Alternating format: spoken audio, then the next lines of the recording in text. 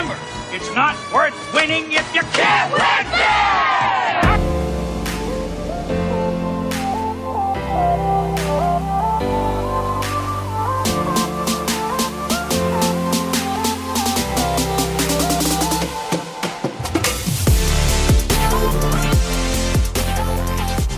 Welcome to the Cake Eaters podcast. It's Tarps Off time, boys. Let's get some top shelf bar down skis while we're out here playing. Always those bar down skis for sure. Maybe while we're at it, maybe crush some sandos. Happies and slappies, boys. Let's do this. Ferda. Pitter patter, let's go. Welcome back to the Cake Eaters podcast. If you are not familiar with the show Letterkenny, we just blessed you with some beautiful sweet talk from Riley and Jonesy in honor of one of our favorite characters, the beloved Coach T, the new bad guy coach of the Ducks, who was featured in just a great way. Coach T and Stephanie. We get some shining Coach T moments throughout this episode. Yeah. He's fully focused on. It's great. Yeah. Which I was not expecting, because the for those that don't know, the name of this episode, Spirit of the Ducks. So we're talking, it's the reunion show. All the old Ducks are coming back. So I was not expecting a lot of Coach T, but I'm glad it happened. Yeah, it was great. We saw some great Coach T shine. We saw Coach T and Stephanie teaming up. What an unstoppable duo of shitty persons. It's so great. They're two of my favorite characters of the show. Oh, sure. Them and Nick have to be them, Nick, and Winnie. Those are the four shining characters for me. Those are my top four. Winnie's just okay, but man, Stephanie brings the heat in every scene that she's in, and like she's so good at like every scene. You're just like, God, you're the worst. You want to punch her in the face after every interaction, and that's how you know she's killing it. That's how you know that she's out there doing her job. Exactly. But so this episode starts off with, because the cliffhanger of the last episode was Evan possibly rejoining the Ducks. Yeah, he got Trevor let him know that Coach T wanted to talk to him about the Ducks, and so that's how the episode kicks off, is Evan going to the Ducks facility, and we get. Yeah. I loved it because the way they set it up. I don't know if anybody else. They set it up. The tone. They set the way the scene unfolds is exactly like shot for shot, the exact same way that the end of Moneyball goes down when Billy Beane is interviewing at the Red Sox. He like walking in and he's looking at the state. Evan's looking at the facility all by himself. You see Coach T up top's looking at him. He's got coffee in the little press box. It was like it reminded me of Moneyball, like to a fucking T. I love everything about that, and I hope that was the writer's intention throughout it. I hope that was their inspiration for sure. So they're back up top. Yeah, so we got Evan walking in. Number one, shouldn't even be there. No. Shouldn't even be there. You know, like I don't know. I would. It's just you gotta take the meeting, you know. You gotta take the meeting. You gotta hear him out. Dude, it's your mom is the coach, though. Like that's like my big issue. But she's the worst coach. It doesn't matter. She's out here like embarrassing herself every night that they play, and this ungrateful little son of a gun is to jump ship on her. She's not embarrassing herself. She's not embarrassed. She sits in the bench and doesn't do anything. She doesn't embarrass herself. She does sometimes say hilarious things because she doesn't know what she's talking about, but she's hitting her stride. But Evan, you know, he got a taste. He wants a taste of the realness. I did love the Coach T red carpet treatment. They got coffee, protein bar, organic green juice, you know, and then Evan's confused. Why am I here? What am I doing here, Coach T? You cut me. Yeah. And this conversation is great because Coach T is not having a conversation with Evan. He's just talking at him. Whenever Evan responds with a question, Coach T does not answer it. He just moves on and ignores it. It's just classic gaslighting. Exactly. And one of my favorites is like he addresses Sophie Hansen Bond. Yeah, she choked. Yep, he's like, choked. Left the team. Stood up for herself and left the team.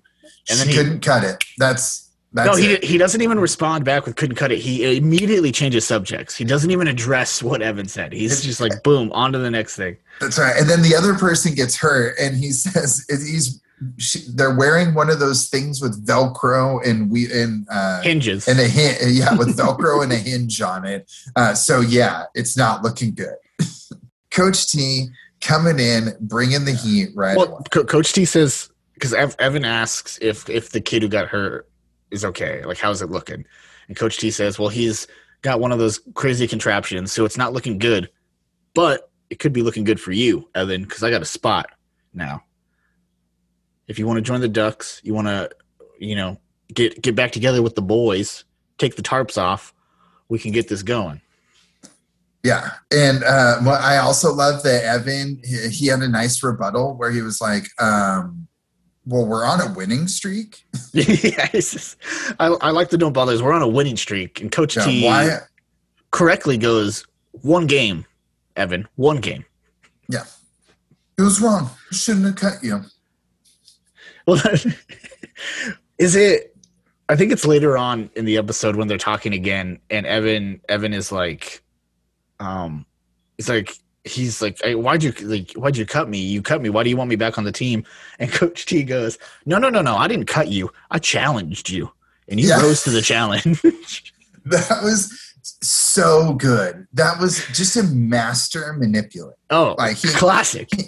That was such a great line. I challenged you, and you rose to that challenge. Mm-hmm. Exactly.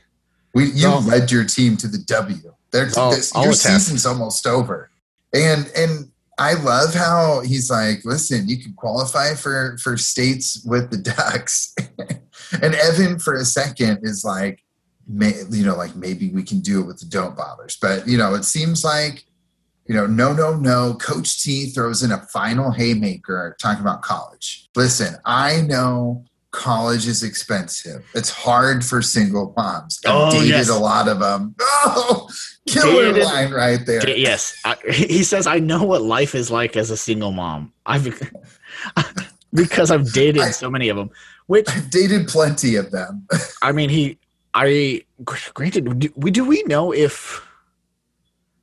Have we gotten any backstory on if Coach T and Bombay have ever interacted?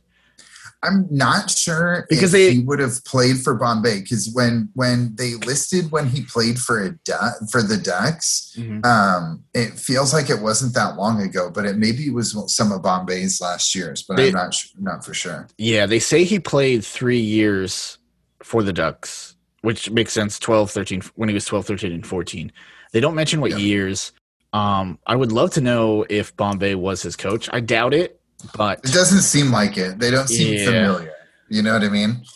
Yeah. Because there's not that familiarity, and there's not that acknowledgement, and so I think it's safe to assume they were two ships passing in the night. But I mean, it would have made sense if he played for Bombay, and if he would have came from the Bombay coaching tree. Yeah, because he is a chip off the old block. He knows. He's got the single mom radar dialed in. Just like Bombay. Just like Bombay, he's playing his cards right. He knows, okay, single mom, potential star player. Mm-hmm. I'm in like Flint. Exactly. For playing time. Exactly. But he's been there through the good and the bad. He's seen the stresses. So he knows how hard it is to pay for college. And so getting those scholarships is where it's at. And so, he's given Evan something to think about. And I want to hate Evan for this, but you kind of feel bad for him. You're kind of like, you can kind of understand it. He's a kid, and Coach T is a master manipulator. Yeah. And like I said, if you're in Evan's situation, you at least take the meeting. You at least go, you chat with him, you see what it's about, My favorite thing is how he just continuously talked down to Evan. Oh, yeah. Like he wasn't like a real person. That was I also did you hear the part when Evan was like, yeah, I mean, my mom still comes in the middle of the night to check to see if I'm breathing. Yeah. And doesn't Coach T, right after that, I think Coach T says, you know what? You get it, Evan. I like you. Yeah. Or something like It's that. like, I like you, Morrow. We go back. That's right. He always calls him by his last name. Classic Coach move. Yeah. I like you, Morrow. We go back. Yeah. We have history. Yeah, and that's when he's talking about the season's going to end. Their team's done. And he's like, just one practice. You'll know. So he's planted the seed. He's officially because he's tilled the earth, he's planted the seed, he's watered it, maybe sprinkled a little fertilizer on there, and he wants to see this seed grow. Yes, because Evan does not say yes or no right away. He says, I need to think about it. And then that's when Coach T says, okay, come to a practice. Yeah. Feel it out. You'll know. Yeah. Yeah. You know. Which at that point, that's when I judge Evan a little bit. Yeah. I don't know if you go to the practice. I think you got to make your mind up before you do the practice. Yeah, well, that's what I was saying at the beginning. Like, number one, just shouldn't have even been there. Like, he should be. You got to take the meeting. It's just good. I mean, you got to figure out what you're missing. This isn't a new job opportunity. It's exactly what it is. It's a job opportunity. This is a job. This is 12-year-old youth hockey where he just convinced a whole bunch of kids that were very happy to be staying in their basements and not playing hockey. Heath, you're so brave to not think this is a job. So brave. Classic Alex move. The college counselors would say to you? The college counselors would tell you this is a job. Okay, Heath?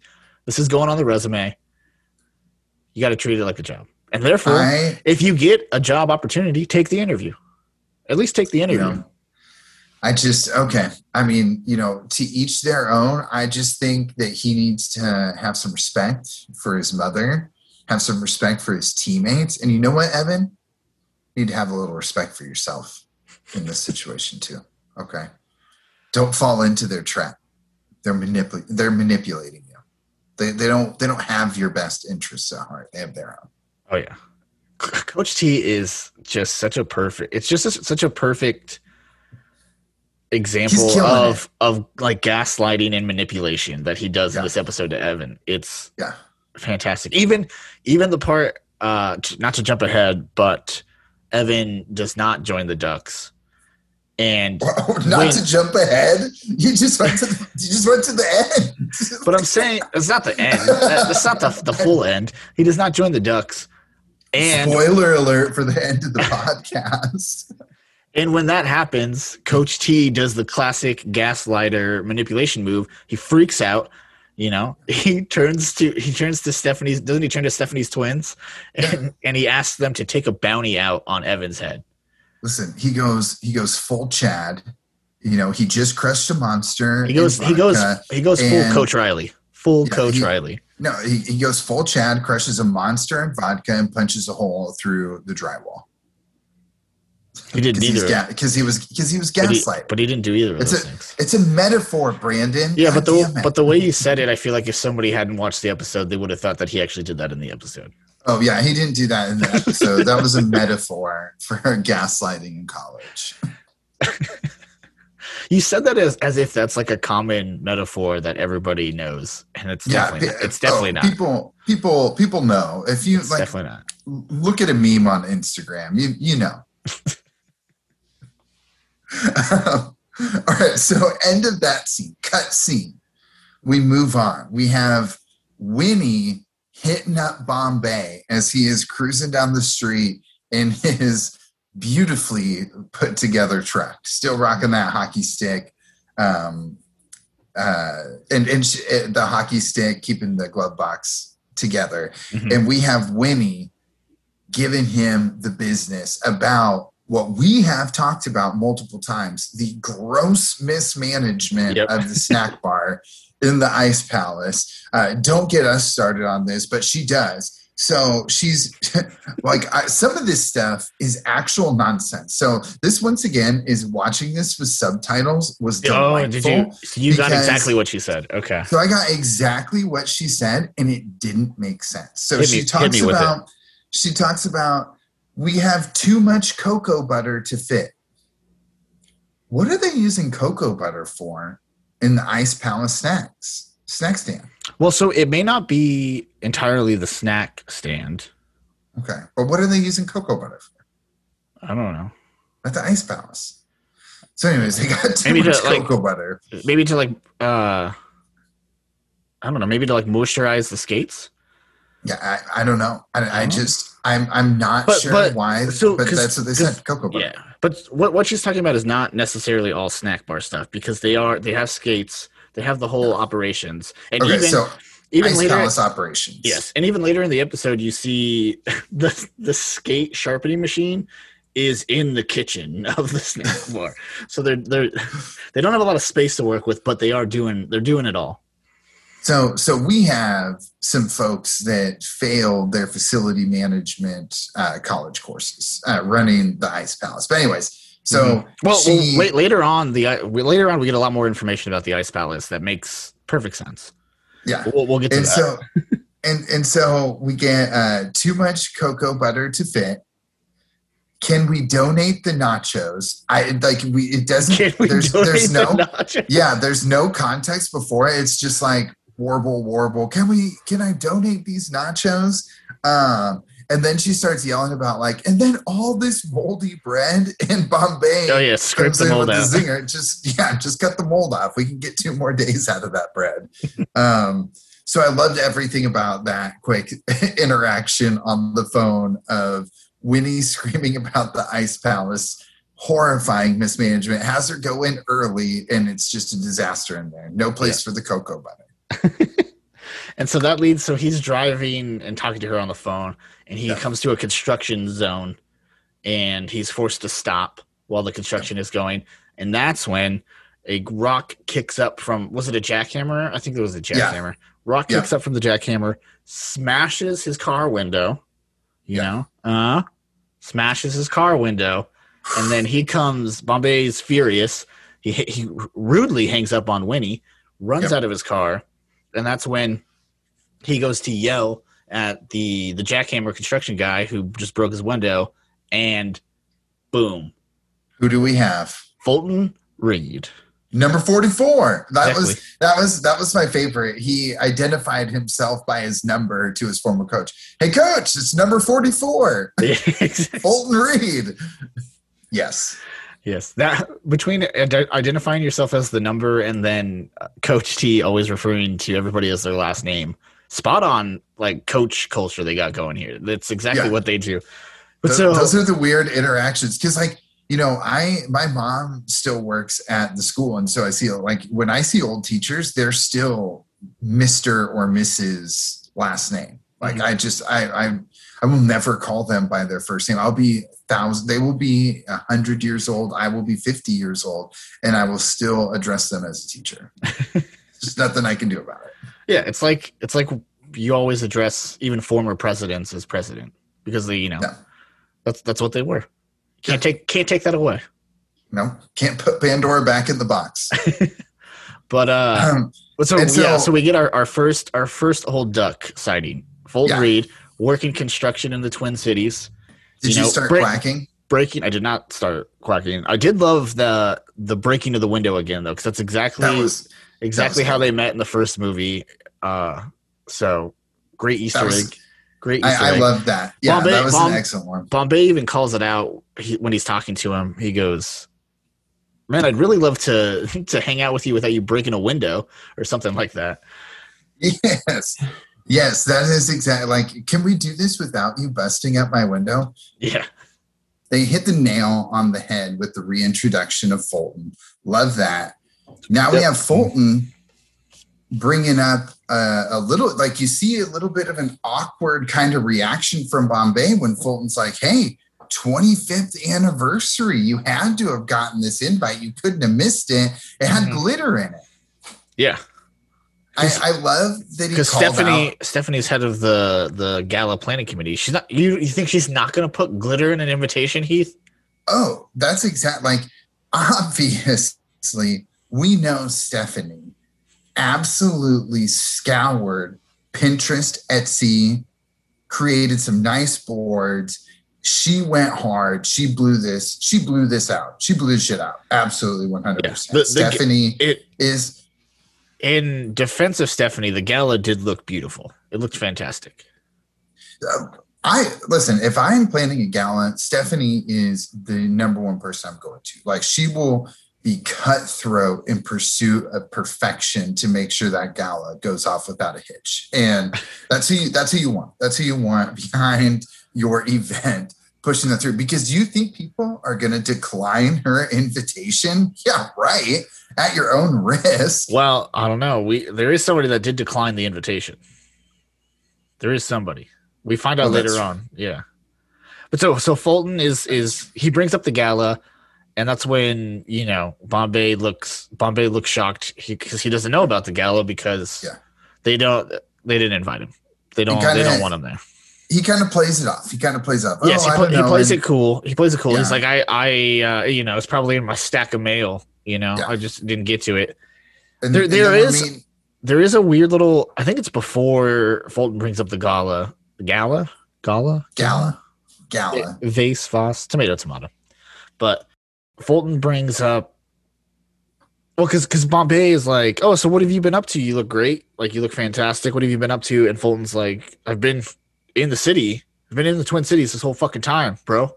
Where you been? Where have you been? And it's kind of defensive. Yes, yeah. I mean, rightfully so. But he's like, he brings up the St. Cloud. Well, he doesn't name St. Cloud or St. Paul State. Excuse me. Yeah. St. Cloud State is an actual university in Minnesota, so I don't want to mix that up. St. Paul State, where Bombay coached. He brings up the fact that once Bombay stopped coaching, that he fell off the earth because classic prideful Bombay. When one thing doesn't go his way, he shuts everybody off from his life like a fucking maniac. He shuts it completely down. Great coping mechanisms. Fantastic. Bombay is who you want as a coach, not as your moral compass always. I wonder if he's drinking again. They haven't showed him drinking, but I bet you he's fucking drinking.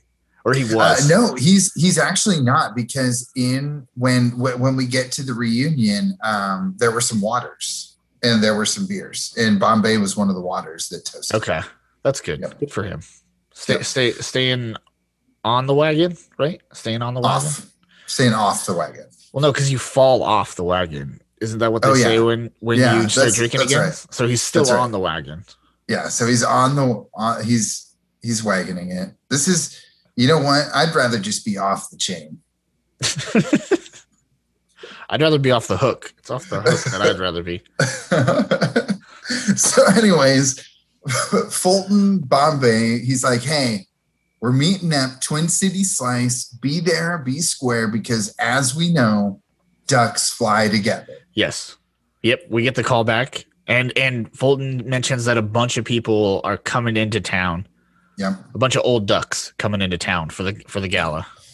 This is the moment we have been waiting for, the payoff, the main reason that most of us have watched this show. Goosebumps, or should I say duck bumps, all over this episode. No, I there were so many moments, so many instances when there was opportunity for quacking. So then we cut seed. Great introduction. It got us jazzed up for the reunion, and I love that Fulton's the first one he meets. It's very fitting, and I love that Fulton, salt of the earth guy that he is, construction worker, blue collar job, staying at home. I like all of it. I love it. Makes perfect sense.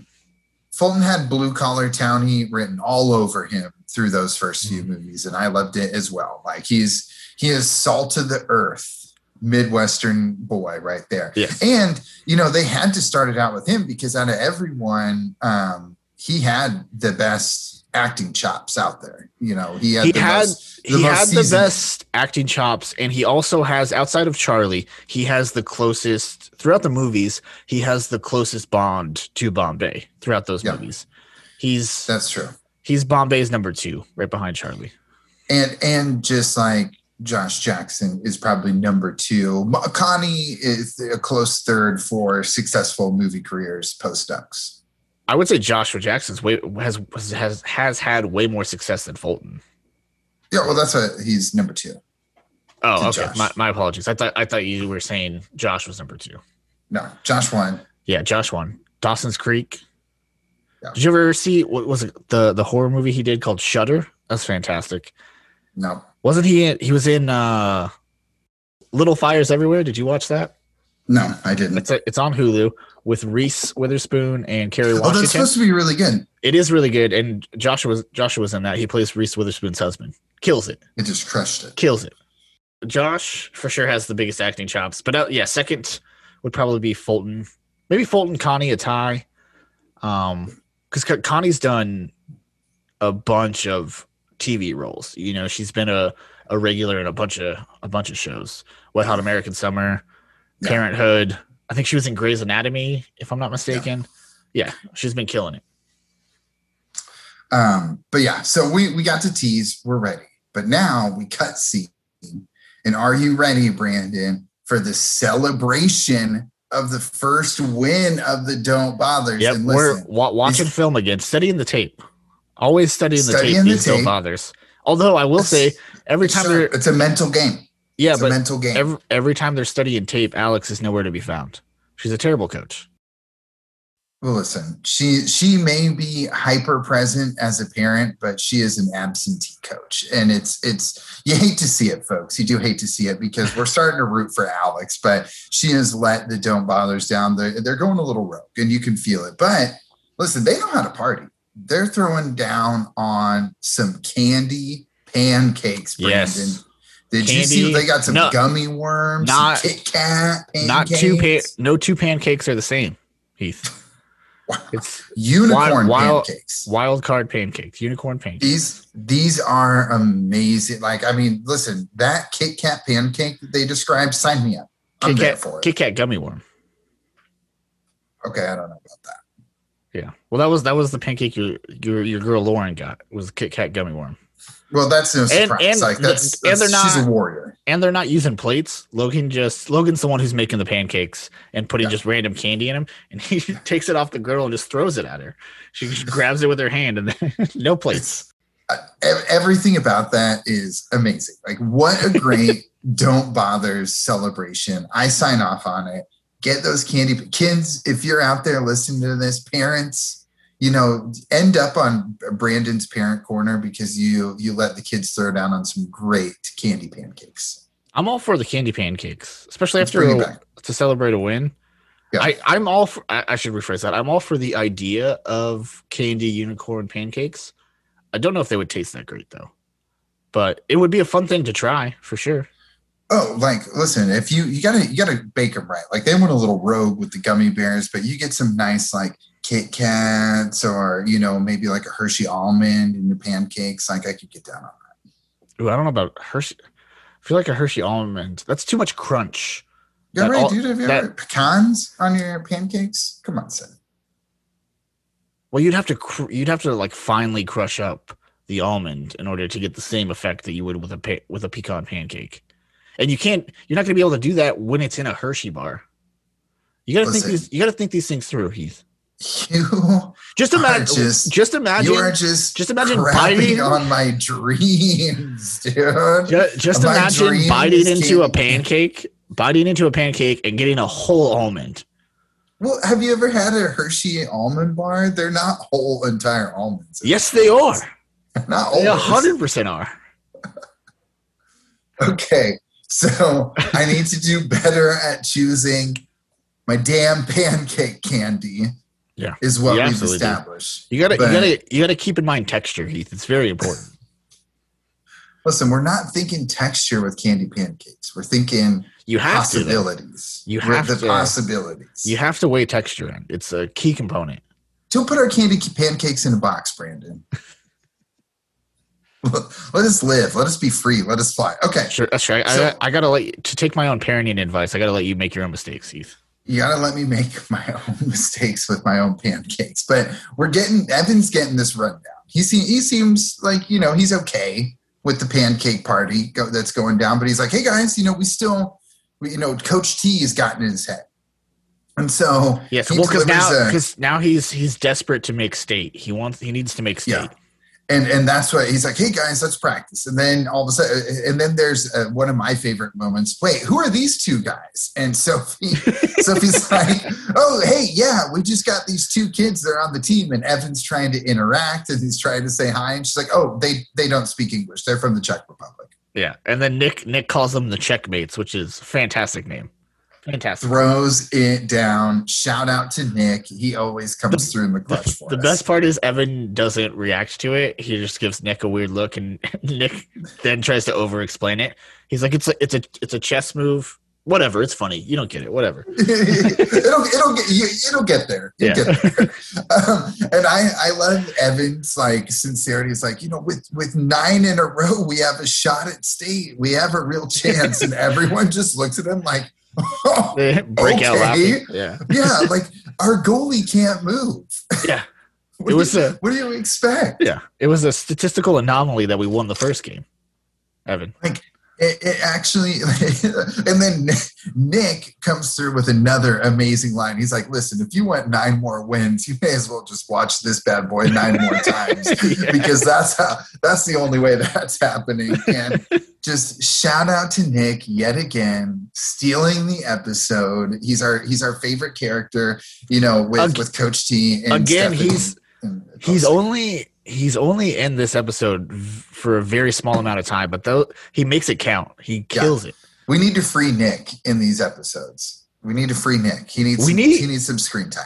We need a full, a just Nick episode is what we need. Just dive right. Nick, Paula, I forget the other mom's name. Let's just go. Let's take a trip to the farmer's market with them. Yeah.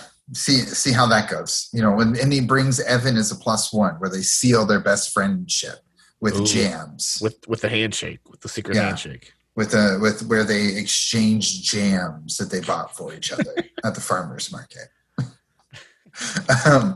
So before we move on, I want to talk about these two random fucking Czech kids.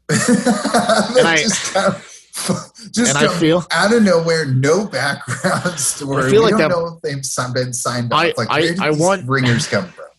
And I feel like the sentence I just uttered and the tone of that sentence is going to be taken out of context. I have no problem with them being Czech.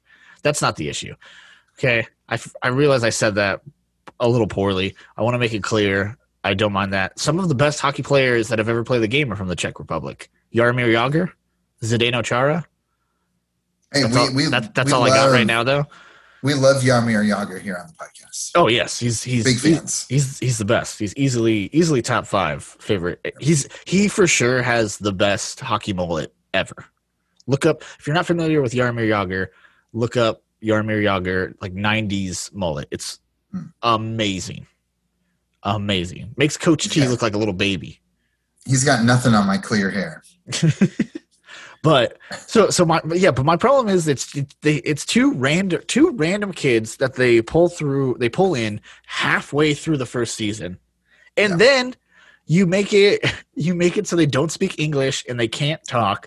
So now there's no chance we're ever going to learn anything about these kids. They're just there for numbers. It's pointless. Why even bring them into the show? Well, I think they realized halfway through the show that it was a very clear impossibility for this team to win any games with the people that they had on the team. And so this means... Do you think they're going to play, though, or are they just going to be on the bench? Oh, yeah. We've solidified both the front and the back line. I'm sorry, Nick. You're going to be heading to the bench. Our boy Nick the Stick is probably going to be riding some serious pine. I feel like... Logan, with his skating issues is probably also going to be taking the biggest hit for playing time with the 2 new Czechs coming in. So you think they're going to play? Because we don't see them. We haven't seen in this episode. We don't see them actually do any hockey related stuff. right? They're just Yeah. going to be filler. They're going to be filler. They're filler to fill out the bench. They needed them. At least, but give them lines, give them a personality. Don't just don't make a like. I don't know. That was just the. I just don't get why you would bring 2 new characters in and then make it so they can't talk. It was very random and weird, and we just moved on. And actually, That's true. It moved on real quick. It was 5-second scene of them introducing, and then boom, we're over it. At the end of the episode, when they came back, I actually forgot. I was like, "Who are these? Oh, yeah. I totally forgot about these guys." I guess that is true. We do see them do some hockey stuff because of the practice at the end. Yeah, but nothing memorable. Nothing memorable.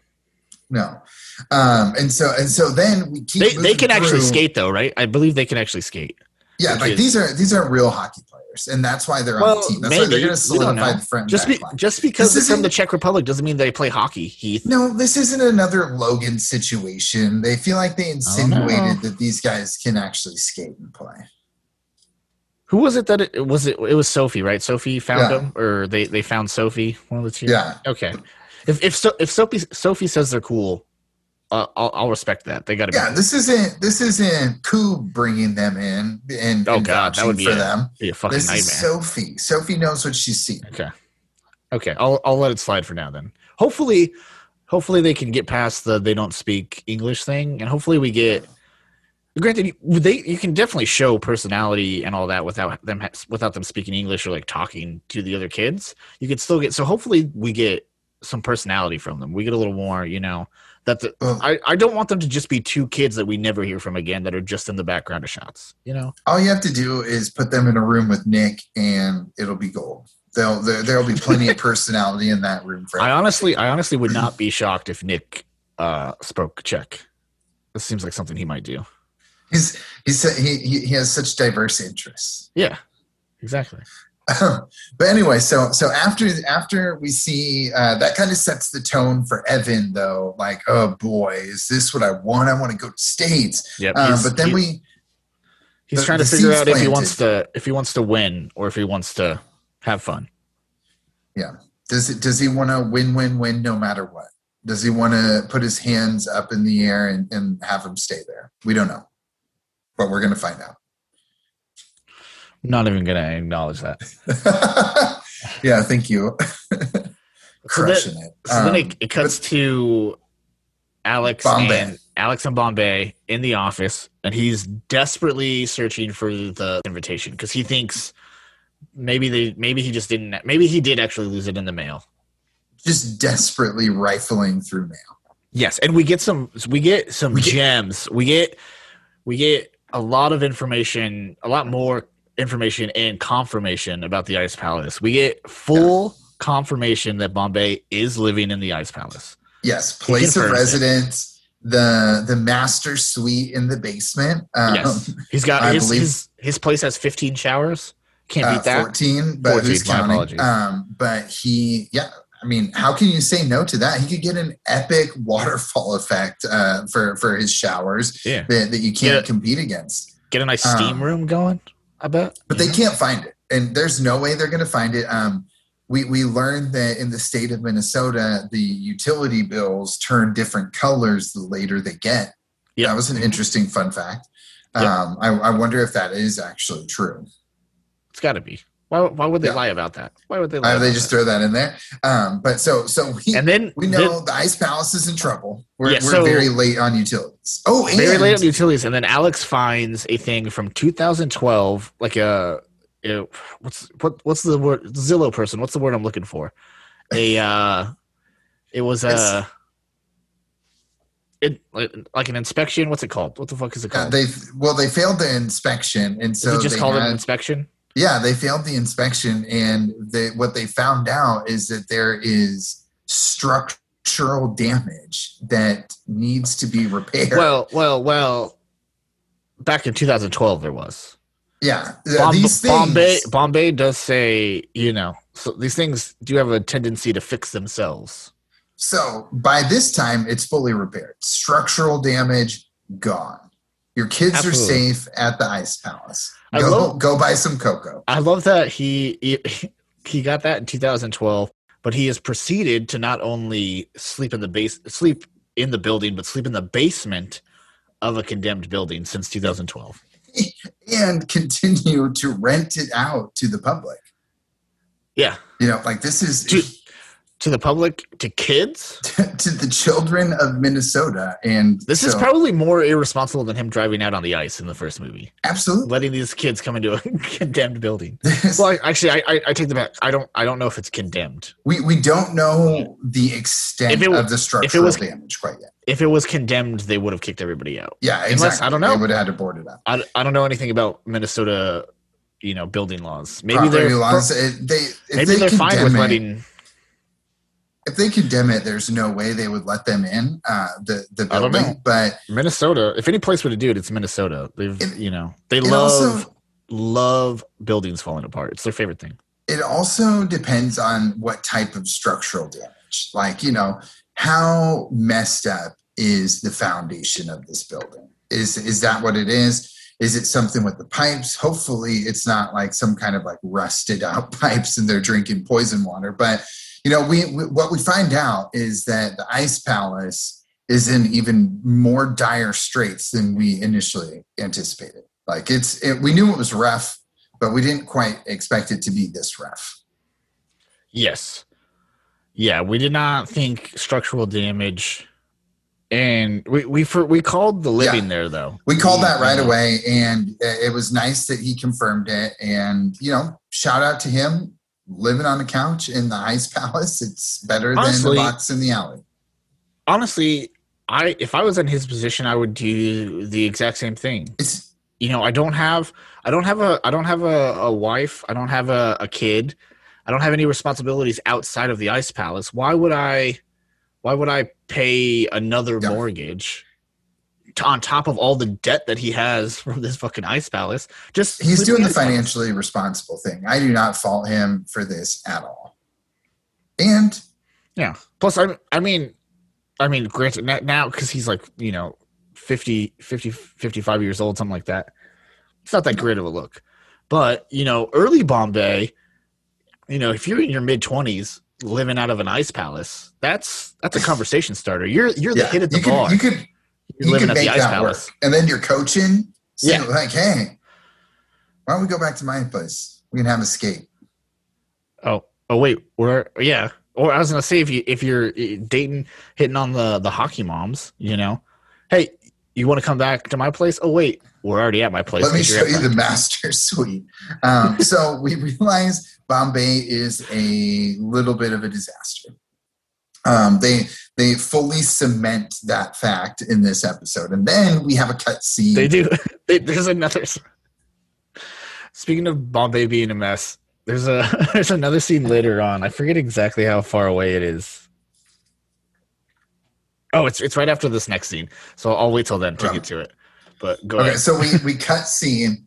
We come in and it's Stephanie's office, and we see her watching her own interview, which is just the most Stephanie thing. Love it. Fully comes out like, oh. And then she points out her own joke and then proceeds to laugh at it. That's it. And the person that's interviewing her is like, you are youth hockey. And it's like, oh, please, you're too kind.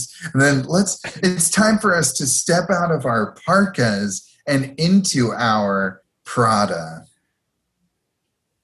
The worst. Beautiful. Oh Beautiful. My gosh. And then, like you said, she points it out to Alex, and Alex is like, oh, that is very funny. Oh, yeah. The worst fake laugh I've ever seen in my entire life. Just a disaster. And so we find out that, last episode, we called it out. Stephanie smelt blood in the water. She was like, oh, Alex challenged me. She won. I have someone to compete against. Here, she's like, okay, she's still the same old Alex. I'm going to keep needling her and pushing her around. I'm the boss. Yeah. Even though she beat me in the Slapshot challenge, she's still not going to stand up for herself. So let's lean into it even more now, because now we know we can get away. Exactly. And she's the head of the planning committee. So yes. if anyone didn't know, she is the head of the planning committee. That's what she's doing. And so Yes. Alex calls her out, right? She's like, "Oh, speaking of the gala, what's up with Bombay's invite? How come he's not coming? He's the heart of the Ducks." And Stephanie lets her know, we're done with Bombay. We're on to Coach T. It's not necessary. We want to remember our heroes at their peak. He's not the best of the Ducks. Never meet your heroes. Yeah. Great advice. Honestly, we talked about it. I think it was last episode. Never meet your heroes. So that's what Stephanie is protecting people from. She's protecting them from Bombay not being at his pinnacle. He is a long ways from the Air Bombays. Yes, exactly.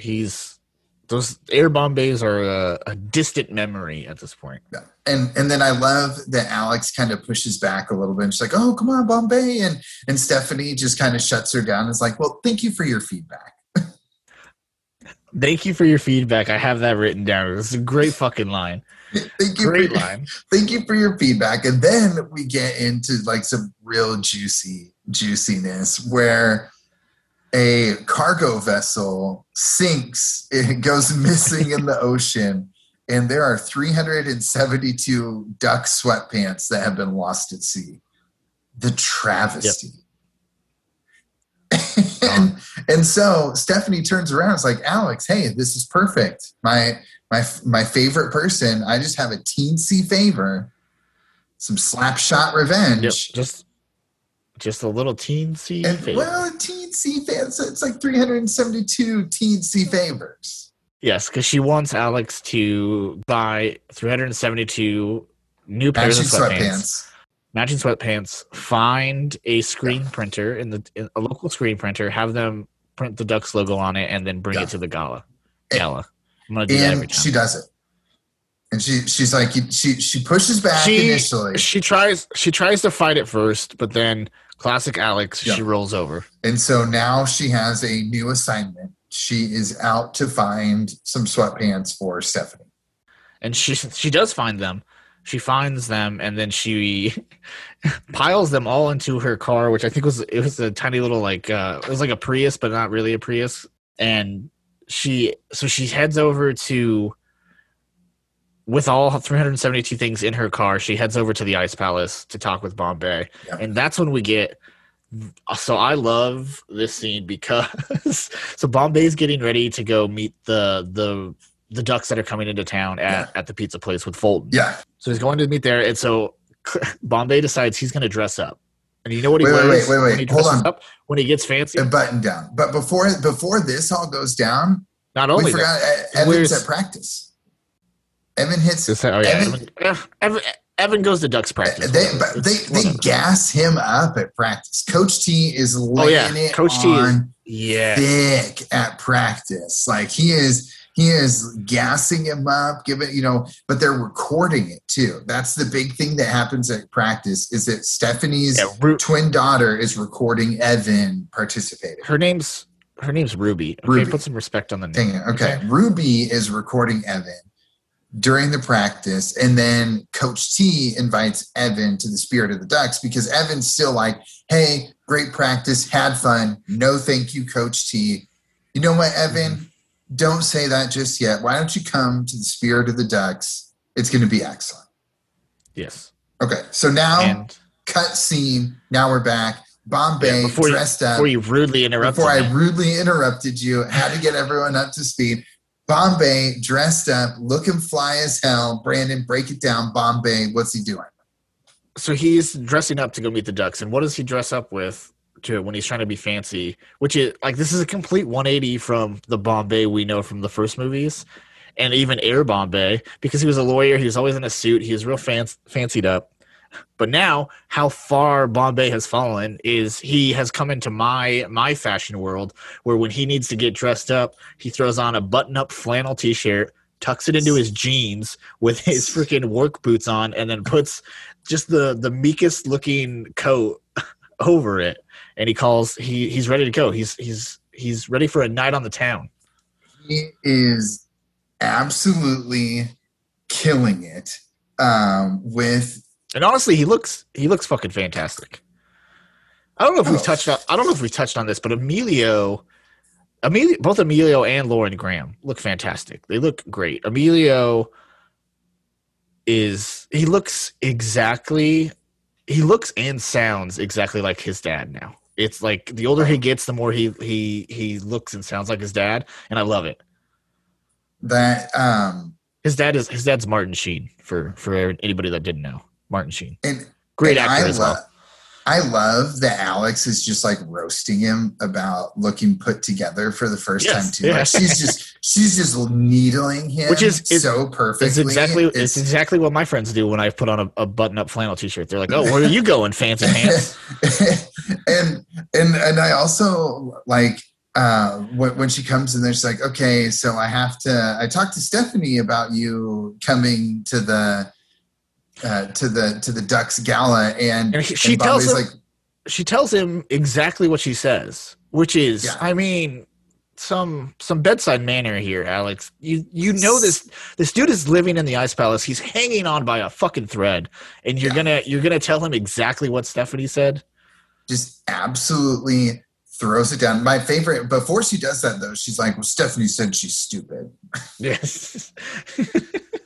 She should have just left it at that, like, honestly. Yeah, and just, you're right. Like, soften the blow, little bit of EQ. Like, for all the time that they spent breaking the ice instead of skating on the ice, not a lot of emotional intelligence was gained by Alex that day, because she came in here way too hot with a very fragile Bombay. Like you said, he's holding on by a thread. He is living in a building that could collapse upon him at any second, depending on how severe the structural damage is, and then renting it out to the youth of Minnesota. I mean, this guy is holding on by a thread, and she just comes in hot, throws it down. Hey, you're not a good representation of the Ducks anymore, so they don't. And right before he's going to meet other Ducks. Like he even says like when she first gets here, he's like, "I'm going to meet the Ducks. I'm super excited because the best times of my life have been with these kids." And then he was riding high. Then she just fucking rips his heart out. Yeah. And of course he acted the way he did when he was there, because he just got kicked in the nuts right before he went and met them. Like, not just like he got kicked in the nuts by Adam Vinatieri before he went and met the Ducks. And it's just, he's not feeling good right now about life or things. And it was just a real shit move by Alex. She could have waited and called him the next day. Yeah. You saw him looking good. She didn't need to drive there. The Ducks. Yeah. He saw he was meeting the Ducks. You drove there. So it's like, hey, you know what? I'm going to pump the brakes on this. It looks like he wants to go have fun. I'm going to let him go have some fun and just tell him I found out, oh, hey, just talk to Stephanie. I'm so sorry. She doesn't like you anymore. Stephanie's the worst. Who gives a shit? Yeah. Say it like that. Boom.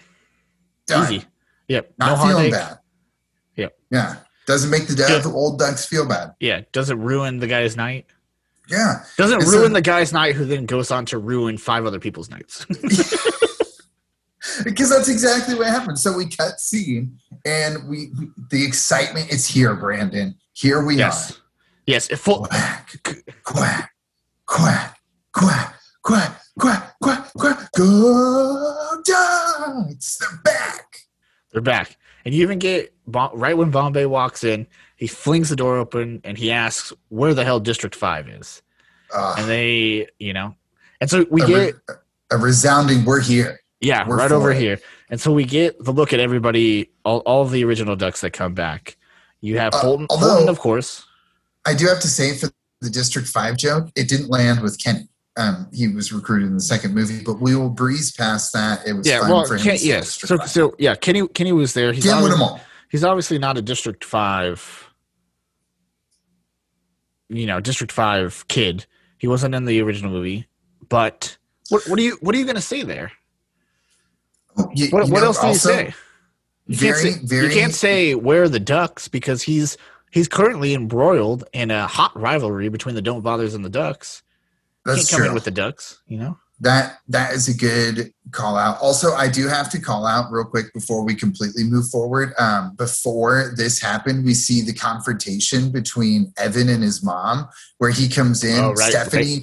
Stephanie drops off all the bags and is like, "Hey, you're a duck now. Here you go," and just piles on. She says she gives her more work. Says this isn't a favor anymore. This is part of your volunteer hours. Which what the fuck are those for hockey?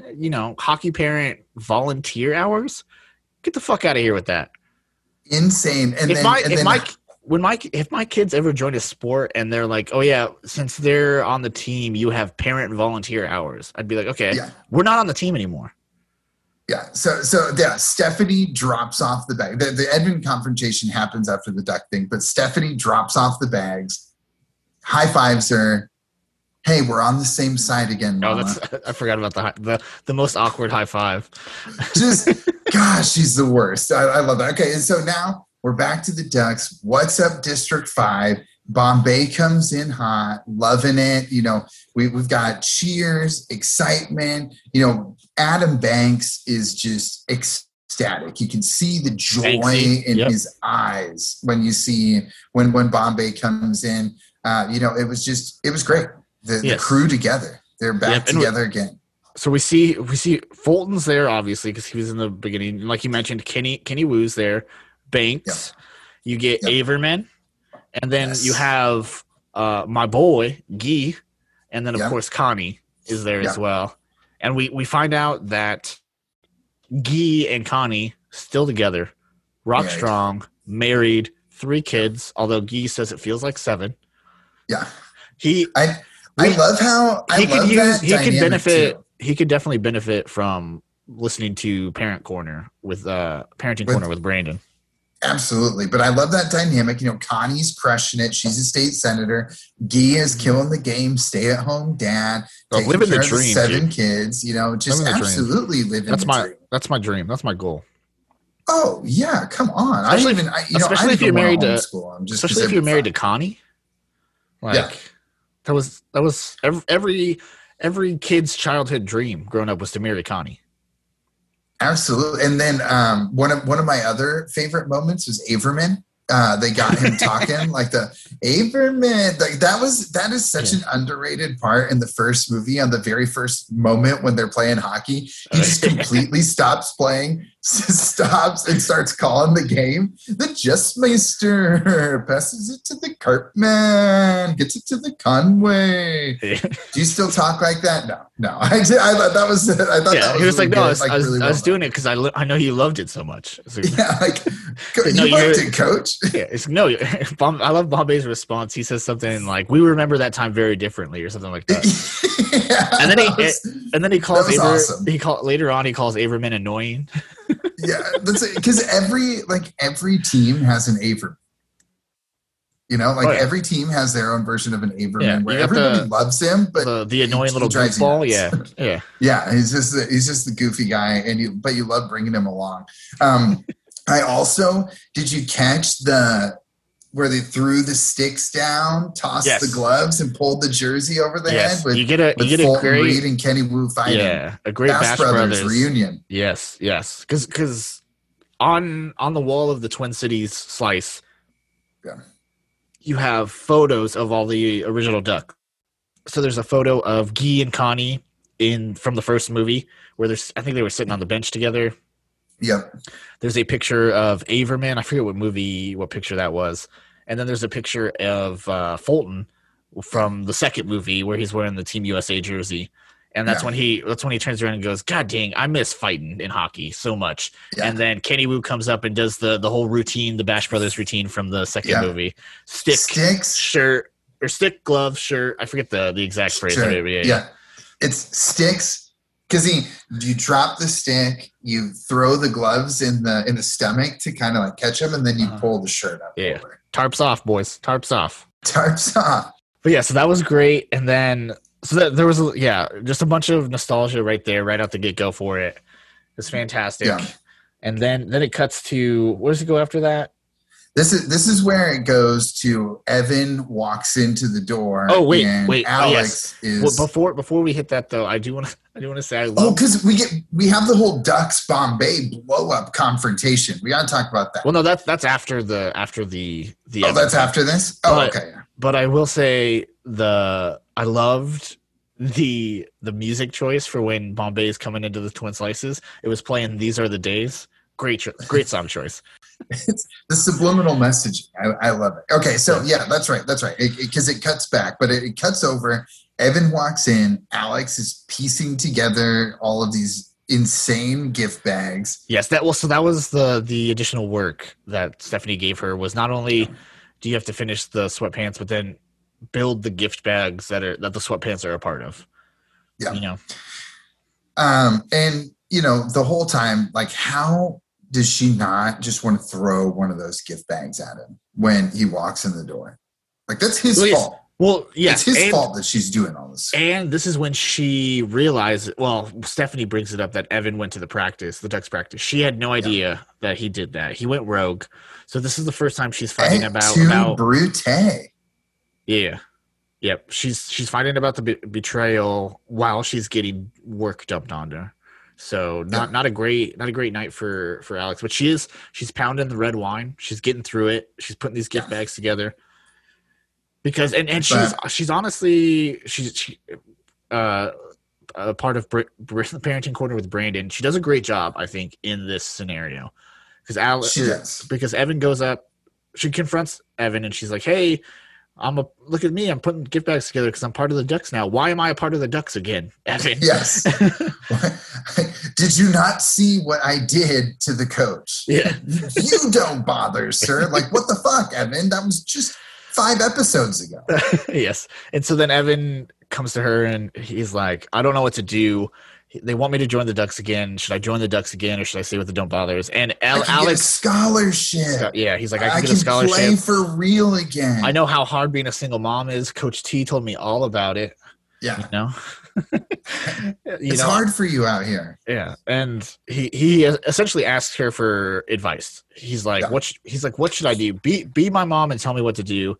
And she does a brilliant parenting move where she goes, "I know what you should do, but I'm not going to tell you. You got to figure this out on your own. I trust that you're going to make the right decision." And I love the exchange because Evan is basically like, "Well, fuck you then."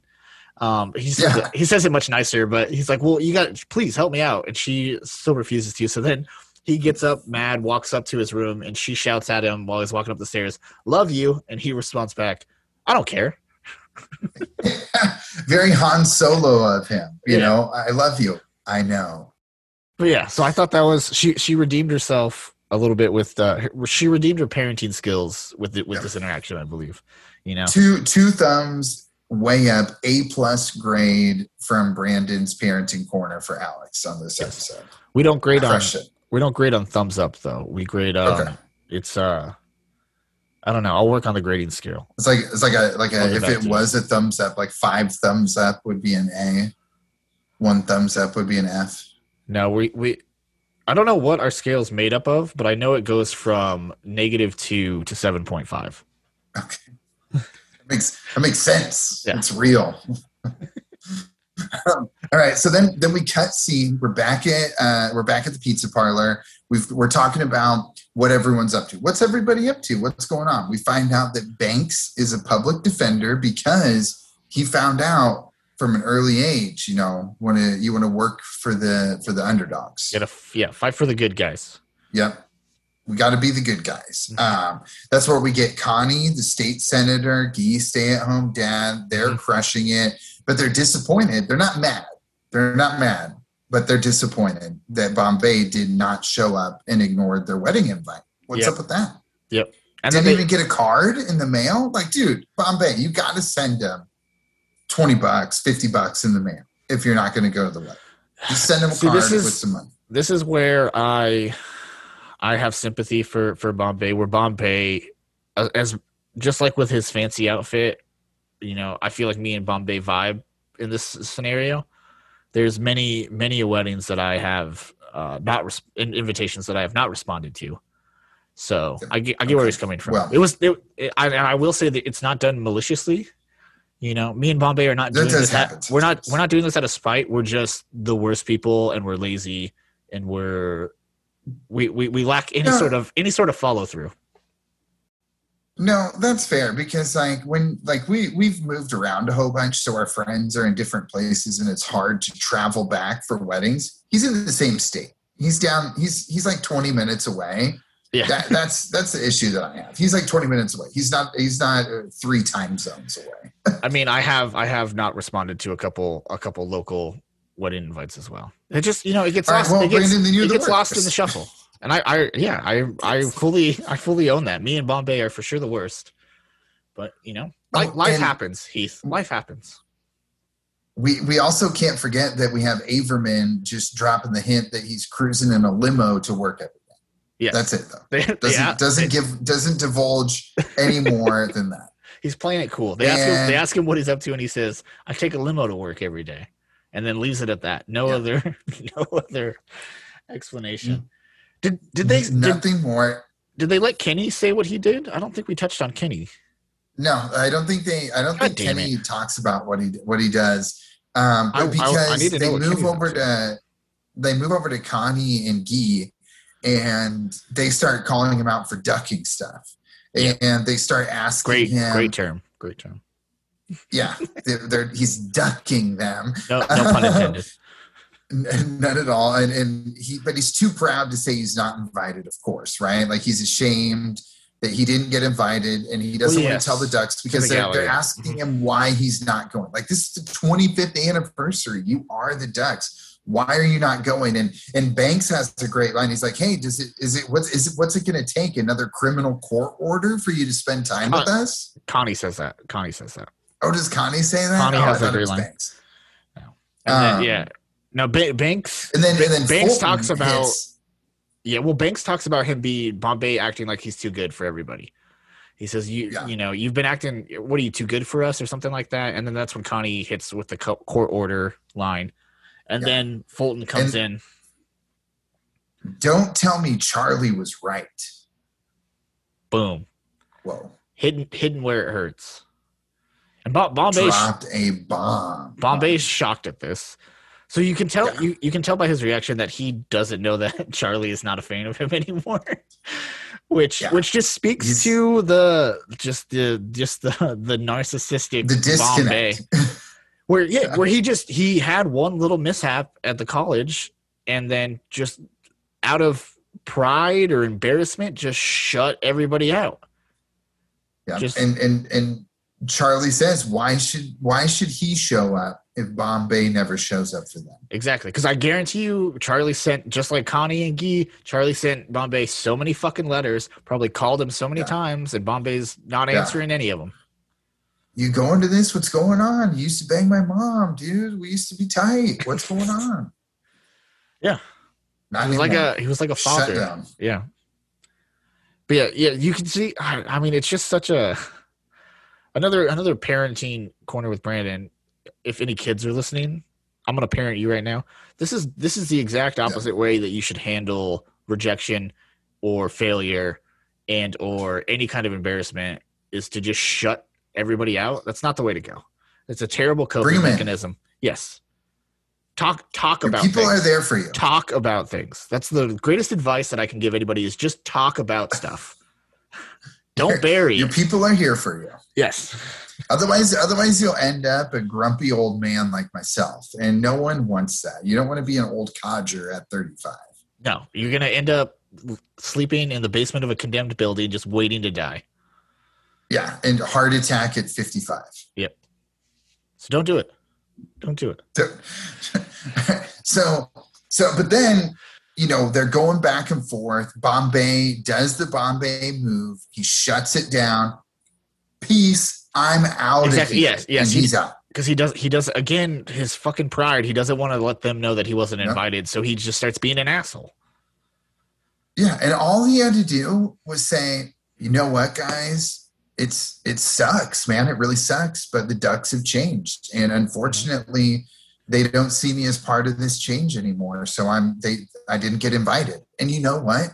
they would have backed him a Oh, thousand because we saw it in the 100%. end. Yeah. You know, just be real with your friends there, man. And they got your back. And so that was a great life lesson. And he should have just came, because it's all about messaging. He could have messaged that just fine, and they would have digested it, accepted it, and moved on from it. Exactly. Yeah. And become solution oriented. Exactly. Anyways, there's no way they would have thought less of him if he would have been like, I wasn't invited. It's not.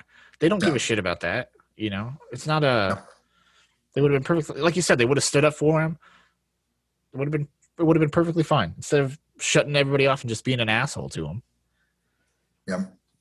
And so we get the former Ducks drama leading into something big, and we cut scene. We're back to school, hanging out at the yard.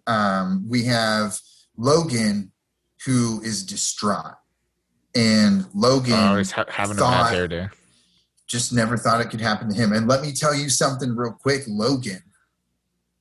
Your bad hair day is a great hair day for others. So you better shut the fuck up and just enjoy that hair while you have it, my friend. Don't even talk to me about that hair, sir. No, I'm kidding.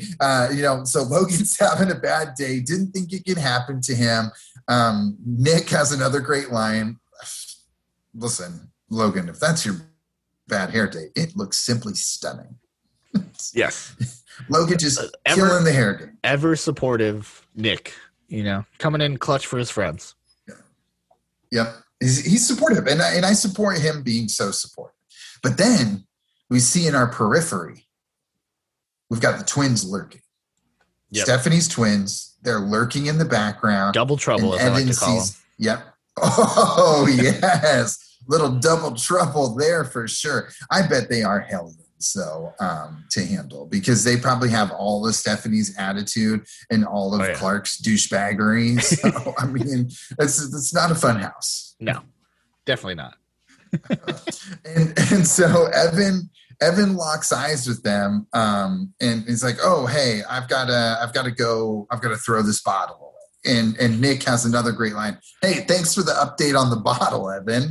This guy, they're best buds now. That's what you do with your best buds. You razz them. Yeah.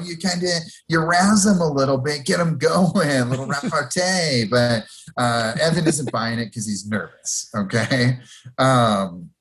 And so he gets over there, and Ruby, I believe he said her name was. Yes, Ruby and Trevor. Hey, Mom's got a party bus, I believe it was, to go to the event. Are you coming? Ooh. And so we find out Evan gets added back into the group chat, the Ducks team group chat. Ruby and Trevor add him back in. Yep. And if you're on the team, you're in the friends group. If you're not on the team, you're out of the friends group.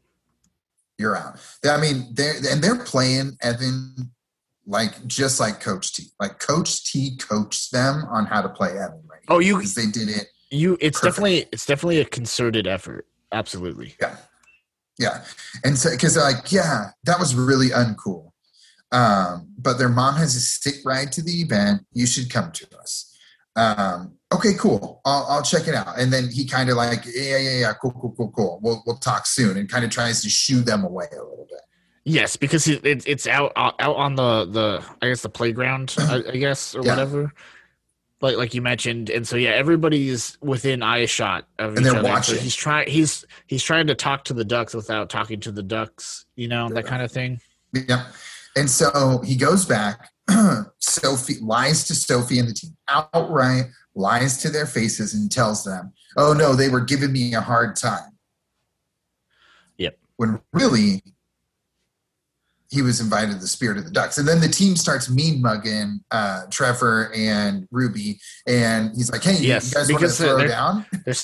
They're sticking up for Evan because Evan just told them they were being dicks to him. Yeah. So Great teammates. Listen, the Duck Bothers, you want them to have your back. Those are true friends. They're thick and thin. Evan could learn a thing or two being the thick little shit that he is. Oh, yeah. Yeah. Everybody could learn a lot from Nick. Nick, if you ever find yourself a friend like Nick, you hold on to that. You hold on tight. But they did back down instantly as soon as things were going to throw down. So That's true. They had the spirit, but not the muscle. And that's okay because they know who they are. they're not gonna outstretch themselves, and that's smart. That shows intelligence. You know, they're gonna be exactly. Don't start a fight you know you can't win. Exactly. They may not be the most physically gifted team, but you know what? They're gonna make it up with that mind, that hockey know-how. Now that they know how to skate, mostly. Yeah, but some of them. Coob and Logan still do not.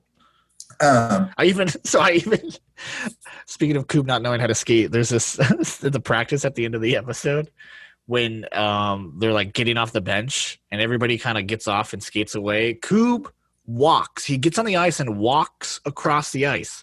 I was like, the motherfucker still doesn't know how to skate. Yeah, damn it, Coob. Damn it. That's at the end. We'll get to it because we had some good moments in the skateaways. You know, like the skate when they all individually. It was like in Rudy when they all went into the coach's office and they turned in their jerseys. Like you're not kicking Rudiger off the team. He carried Frodo to fucking Mount Doom. Just kidding. But we did see a little bit of that. So we got some more background in what is going to be some drama between Evan and the Dome Bombers. We're seeing it. We're feeling it. And then we cut to the gala, and oh boy, no. Before that, we cut to there's one more scene with Evan and Bombay. Evan goes to the. So Evan comes to the Ice Palace. He got zero help from his mom, so now he's looking for help from Bombay. Right. And that's right. This is a great Easter egg scene as well because when Evan shows up to the Ice Palace, Bombay is sharpening skates, and he comes up to Bombay and is getting advice from Bombay while he's sharpening skates, which is exactly what Bombay did with Hans. Anytime you needed advice from Hans or Jans, they were sharpening skates. Yep. And this is when you run the Ice Palace. And this is when you find out that the Ice Palace has the skate sharpening machine in the kitchen, right behind the snack bar. Listen, they're just surviving out there. You know, we had a pandemic. They're just out there trying to survive. I'm sure it was originally in the basement, and then once Bombay moved in, he had to move it upstairs. You know, you don't want to sleep by the skate sharpening machine. That's too dangerous. You don't want to sleep where you work. It's just, you know, you got to separate the office. You got to separate the office. But Evan's trying to, and Bombay gives great advice. No, he does not. Bombay gives the worst advice. Listen, you got to take care of yourself because no one else gives a shit about you, kid. No one cares about you. So take care of yourself. That's smart. No one cares about you. It's layered. It's layered. The worst advice to give to a kid. The worst advice. No way. In today's modern age where you know, like everything is selfies and they think that the world cares about what they're doing. No one cares. I'm telling you right now, no one cares. Move on. It's not a big deal. No. That's not the advice he gives. He doesn't give it's no big deal. It doesn't matter. He says his advice is fuck everybody because they're all assholes. Do what you want to do. That's the advice he gives because he's still everyone sucks. Look out for you. Do what you need to do to take care of yourself. Just no one else cares. That's the worst advice. Hans and Jans are rolling over in their grave at that advice that he gave while sharpening skates. They're fucking furious. No, and to be in all honesty, this is where he should have found Winnie. He needed to find Winnie. Winnie would have gave him the guiding light. Would have told him exactly what to do. You know, Bombay gave him the other avenue and to really press Evan to make the right choice. No, I'm kidding. It really was terrible advice. He was pissed and he lashed out, but that's a Bombay move. He does that. He does that every time. Like when Bombay is in a dark place, he brings everyone down there with him. Yep. It was such angry bad advice that Evan kind of goes, "Oh, okay. Maybe I should actually care about people and stick with the Dome Bombers." Yeah, exactly. Because it's so aggressive. But Evan also finds out that Bombay didn't get invited. and so he Yeah, kind of that's like true. because Bombay lets it out, and so Evan probably picked up on like, oh, okay, he's in a weird place. Yeah, he's in a weird place. He's been in a dark place this whole time. I've walked in on him eating leftover birthday cake in his office alone.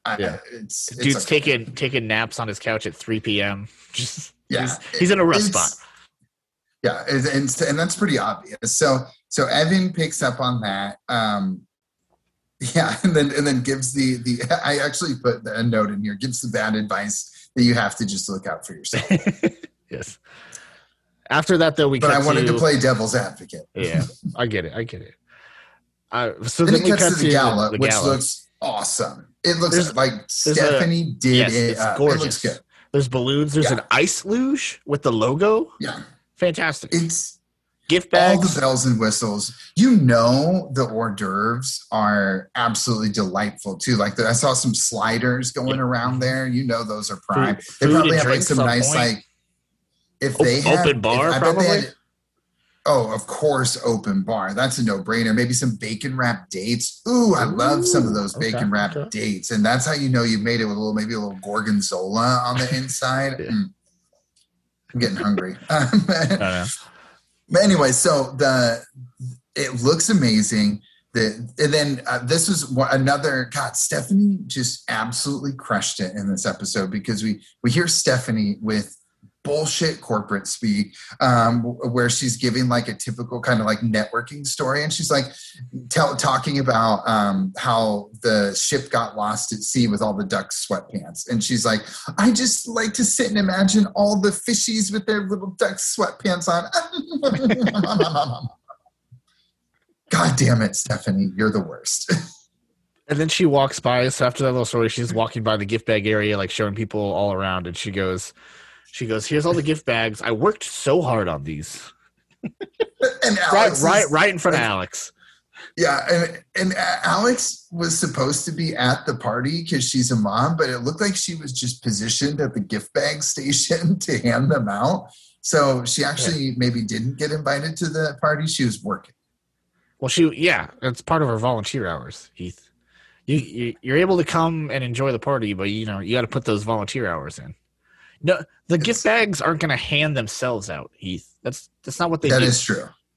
And you got to regulate. You can't have 2 pairs of sweatpants going to one person. They were hard enough to get anyways. Exactly. Now the fishies have a whole bunch. and then we get to another amazing moment where we have a cutout of Coach T. Yes. For folks to take pictures with. And Coach T is over there with someone, and he's like, "Hey, no, get out of here. I need. That's enough with you. I need one. Just me in the cutout. Just me in the cutout of myself." Yeah. Coach T, just all the bar down skis. Yes. and so can't be taking photos with pheasants, Heath. Yeah. Never again. And then we get the Ducks rolling into this awesome event. Mm-hmm. And Banks delivers an excellent line where he's like, man, the Ducks have become cake eaters. And Averman's like, ooh, throwback burn. And then it's either Guy or Connie, I think, that calls him the original cake eater. Guy. Yeah, Guy's like, you were the original cake eater, Banks. Yes. And then Banks goes I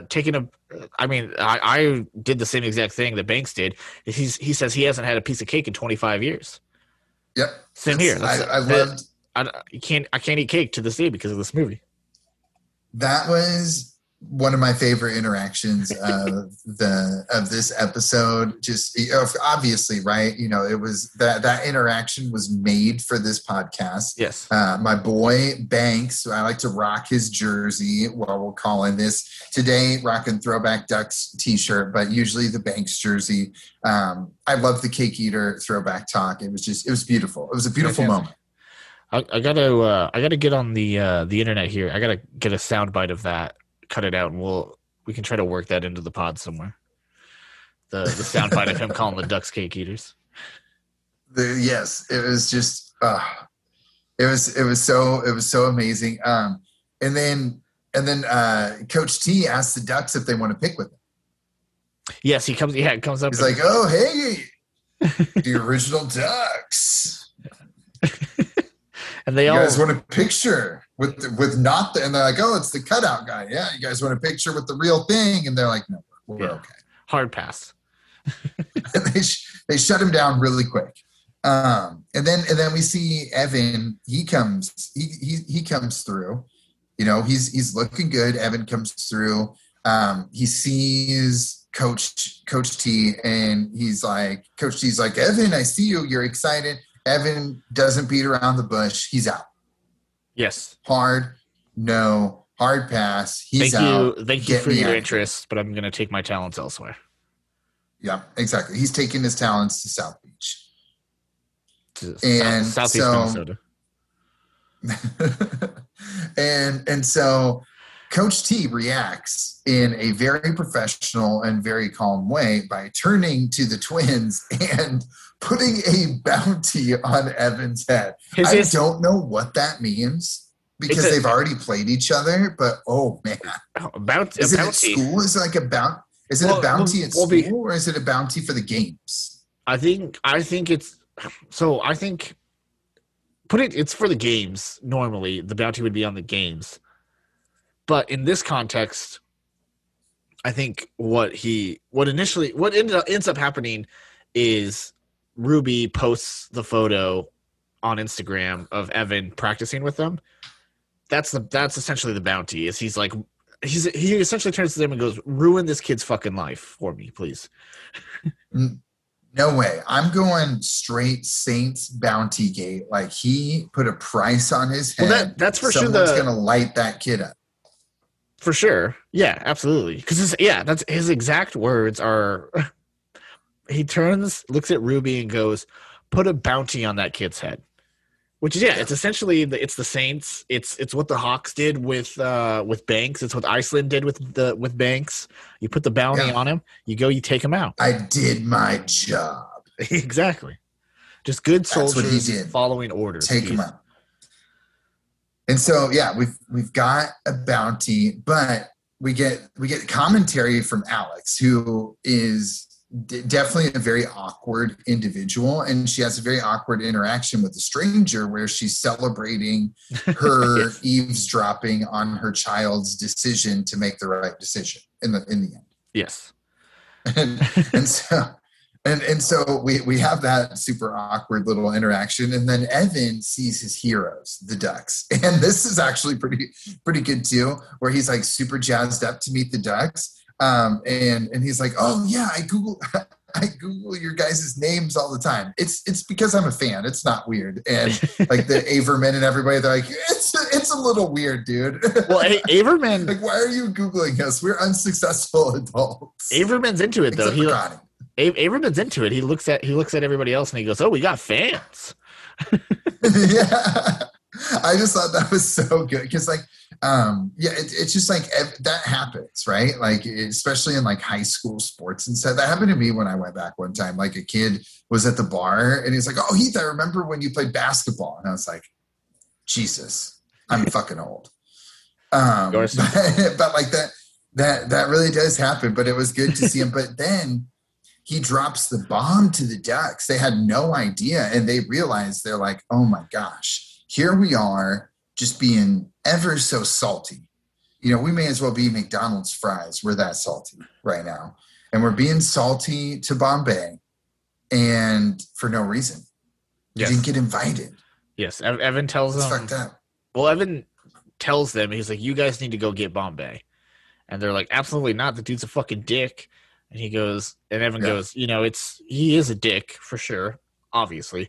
But he's a dick. Have you ever talked to him recently?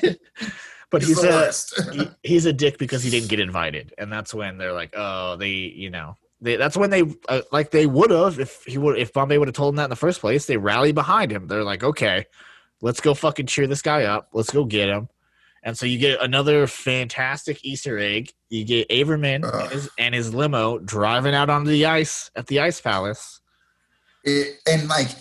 And Averman came out hot with that limo spin. Like that was some nice driving on the ice, and they're quacking. Yeah. That was quack, quack, quack. Here they come. They're coming out guns a-blazing. And they're there to pick him up for the party. And Averman drops the bomb. He's like, "Oh yeah, did I tell you I drive the limo for a guy that makes a lot more money than me?" Yeah. And Bombay's like, "All right, you know what? Okay, you guys sure are nice to come pick up your old coach." Yes, and he lays the line on Averman. He says, "Whoever taught you it was okay to drive a limo on the ice?" Which is a great callback. Yeah, great, amazing call. Like that's like one of the best scenes in the first movie with it. And like when the kid steals all of the driver's candy and the driver is like hanging him upside down, dumping all the candy out. That was a very underrated moment in the movie that people may not have picked up on. Do you think we get them picking up Bombay? What's up? Do you think MC Gainey will make an appearance on any of this? He's the guy. He's the actor who plays the limo driver in the original, MC Gainey. I would bet no.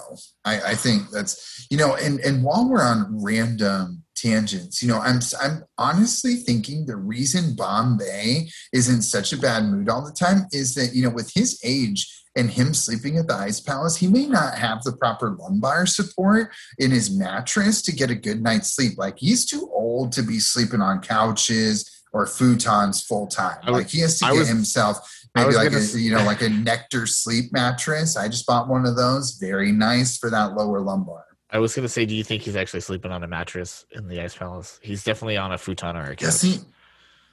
Listen, I slept on a futon for a hot minute in college. And even then, in my, early 20s, I was 21. It was still rough on the back. Oh, yeah. And it didn't last very long. So, I mean, this guy ruin you. Absolutely. So no wonder Bombay is always a little bit cranky and a little bit tired. Kids, get yourself a good mattress. It pays for itself. Yes. It's key. It's very key. Some little life advice section. But anyway, so we picked him up. We get back to the gala. We have Stephanie gassing up Coach T. She's introducing him. We got a 3-time state champion, 2-time captain. Coach T represents the real spirit of the Ducks. Yes. And he is about to get the first Lifetime Achievement Award. Yes, the opening Lifetime Achievement Award. And so this is where we find out that he played for the Ducks as well. And so that's when I was thinking maybe he comes from the the Gordon Bombay coaching tree. Maybe he played under Bombay. But there's not enough. We don't get enough. The interactions that they've had together in the series do not scream that they knew each other beforehand, Yeah. So, although I would have loved that would have been a fantastic little subplot to kind of delve into, like maybe like you have Coach T as kind of like the second coming of Charlie, and Bombay sleeps with his mom. That's why Coach T is starting to sleep with everybody else's mom. The abuser becomes the abused becomes the abuser situation there. And Coach T usurps Bombay's power as his assistant takes over. It was a mutiny, and he took over. I don't know if I'd go. We're having fun. I wouldn't go mutiny. That's too far. That's too far. Coach T wouldn't lead a mutiny against Bombay. The way I would play it would be like how Bombay's played it with everybody else. So you have him leave. So Bombay's coaching the Ducks. He coaches Coach T. Then he leaves to go take the college job, right? St. Paul State. He leaves to go to St. Paul State. Coach T has been his assistant coach for a year or two or something like that. Takes over that job. Then you have the whole recruiting scandal, the walk of shame, and Bombay shuts off. And he shuts off from Coach T just like he shuts off from everybody else. And Coach T, being scorned from Bombay shutting off, that's when he's like, fuck this, let's just win. It's time to, it's tarps off, boys, it's go time. Tarps off, it's go time. Now he's part of the Coach Riley coaching tree. Exactly. Well, that's not how coaching trees work, but yeah. I know. I think that would be a fantastic little subplot to kind of sink at least an episode into. Did you kind of feel bad for Coach T getting his lifetime achievement award Yeah. party usurped? Like that was kind of fucked up. That was as much as like Coach T is the worst, going in and interrupting his moment, like that he's probably been like looking forward to for a really long time, wasn't necessarily the right thing to do, but it did make some compelling television because it did. When they walk in, they walk in a flying V. Flying V, baby. Absolutely. Flying V comes in, they interrupt. I like you said though, I did feel bad for Coach T. You know, It's a lifetime achievement award. It's something he's been working his entire life for. You know, he played for this team, he coached this team, and this is his night. And just even if he's an asshole, just to have that like ripped away from you, because they've won 10 straight. Like it's not like he's only been doing this for a couple years. Like maybe I'm assuming too much that maybe he played on some of the 10 straight and didn't coach through them all. I think Stephanie has a line about that they've had 10 straight, but Coach T was only the coach for some of those. Like he hasn't been the coach. He hasn't been the coach for all 10, I don't believe, but just the last handful or so. So, but we know he won 3 as a player. We know he won 3 as a player. Yes, but even if he wasn't there for the full 10 as the coach, that's still, lifetime achievement award. He's still won multiple state championships in a row. Nothing to sneeze at, even if he does it in a scummy way. Yeah, you know. But at the end of the day, a win's a win. They don't ask why. They ask how many. You know. Like, listen, Bill Belichick is not going to win Best Friend of the Year awards, okay? He's going to win football games. And that is what Coach T is going to do. He's not there to win best friends. He's there to win games. I did mess up my saying, though. They don't ask how. They ask how many, Heath. You know? Oh, there you go. So the Flying V, the Ducks come in. They take over. They take over the stage. Yes. They take over the stage and then proceed to insult everybody that's at the couch. I was just going to say, and then Banks throws in a nice zinger. He's like, would have fit in pretty good here, though, you know, after saying he wasn't about that Ducks life because. So he goes, when I was a kid, I was a terrible human being until I met Coach Bombay. But back when I was the worst person in the world, I would have fit in so well here. Yeah. Wow. Did not pull any punches there. Just straight up told everyone they suck. Yeah. Which is a bold move by a public defendant because a lot of the people he's going up against are probably in that room. Yeah, that's true. That's probably true. Stephanie's law buddies, you know? Yeah. And if he, most of them are probably lawyers. Yeah. Yeah. So anyways, that's a rough career move by Banks, but that's okay because I respect it though. Going balls out for Bombay, you know, risking life and limb to defend Bombay.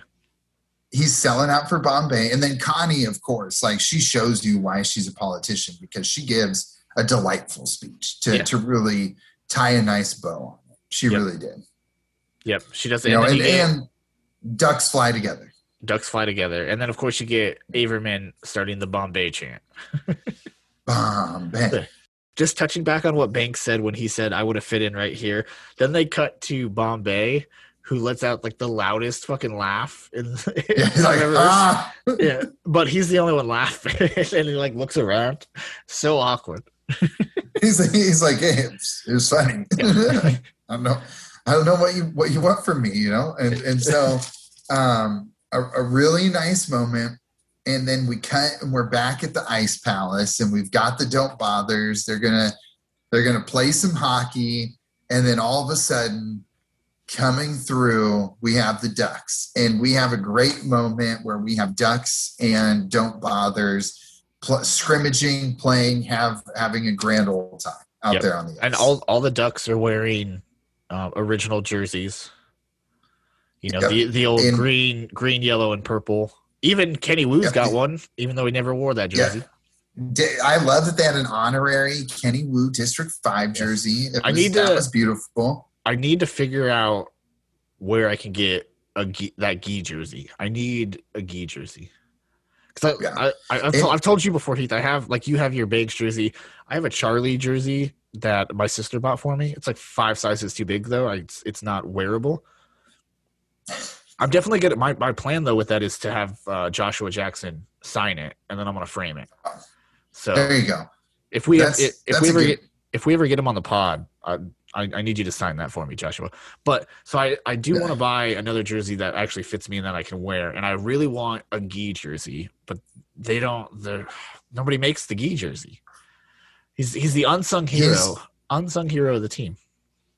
You know, he was the backbone of that front line. He was a solid, consistently the second best contributor throughout.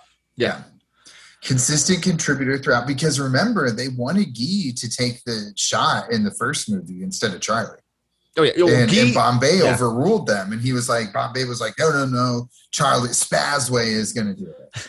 I don't think Bombay called him Spazway, but I know. Of course he didn't. It was a kid in the middle of a game. That would have severely ruined his chances of sleeping with his mom if he would have called him Spazway. Exactly. Bombay would never make that mistake. not with a mom on the line. But no, we had some nice moments on the ice. What did you think about your boy, Kenny Wu? That looked like him. He has still got that did not look like a body double. That looked like really him. And he was out there showing those kids how it's done. I will say it looked like him. Yeah, it looked like him, because I'm fairly certain there was no body double in the second movie. He was doing all the figure skating moves, I believe. Yeah. Correct me if I'm wrong, but I believe he was doing all those. And so in this one, yes, 95% of it looked like him. The first little go around, there's one little like crazy spin that's done at the end that kind of looked like it might not have been him. So that one might have been. It looked like it because I thought the same thing, but the way his helmet fell off, it looked like it was him, and then he like kicked his helmet back down. Gotcha, you know what I mean? And so, it definitely looked like he was doing the vast majority of it for sure. And still got the moves. Kenny Wu. Still got the moves. Still got woo, Kenny Wu. That's one of my favorite calls from D2 when the announcer jumps in with that. Yeah, goosebumps every time. Oh, it's beautiful. It's a beautiful moment.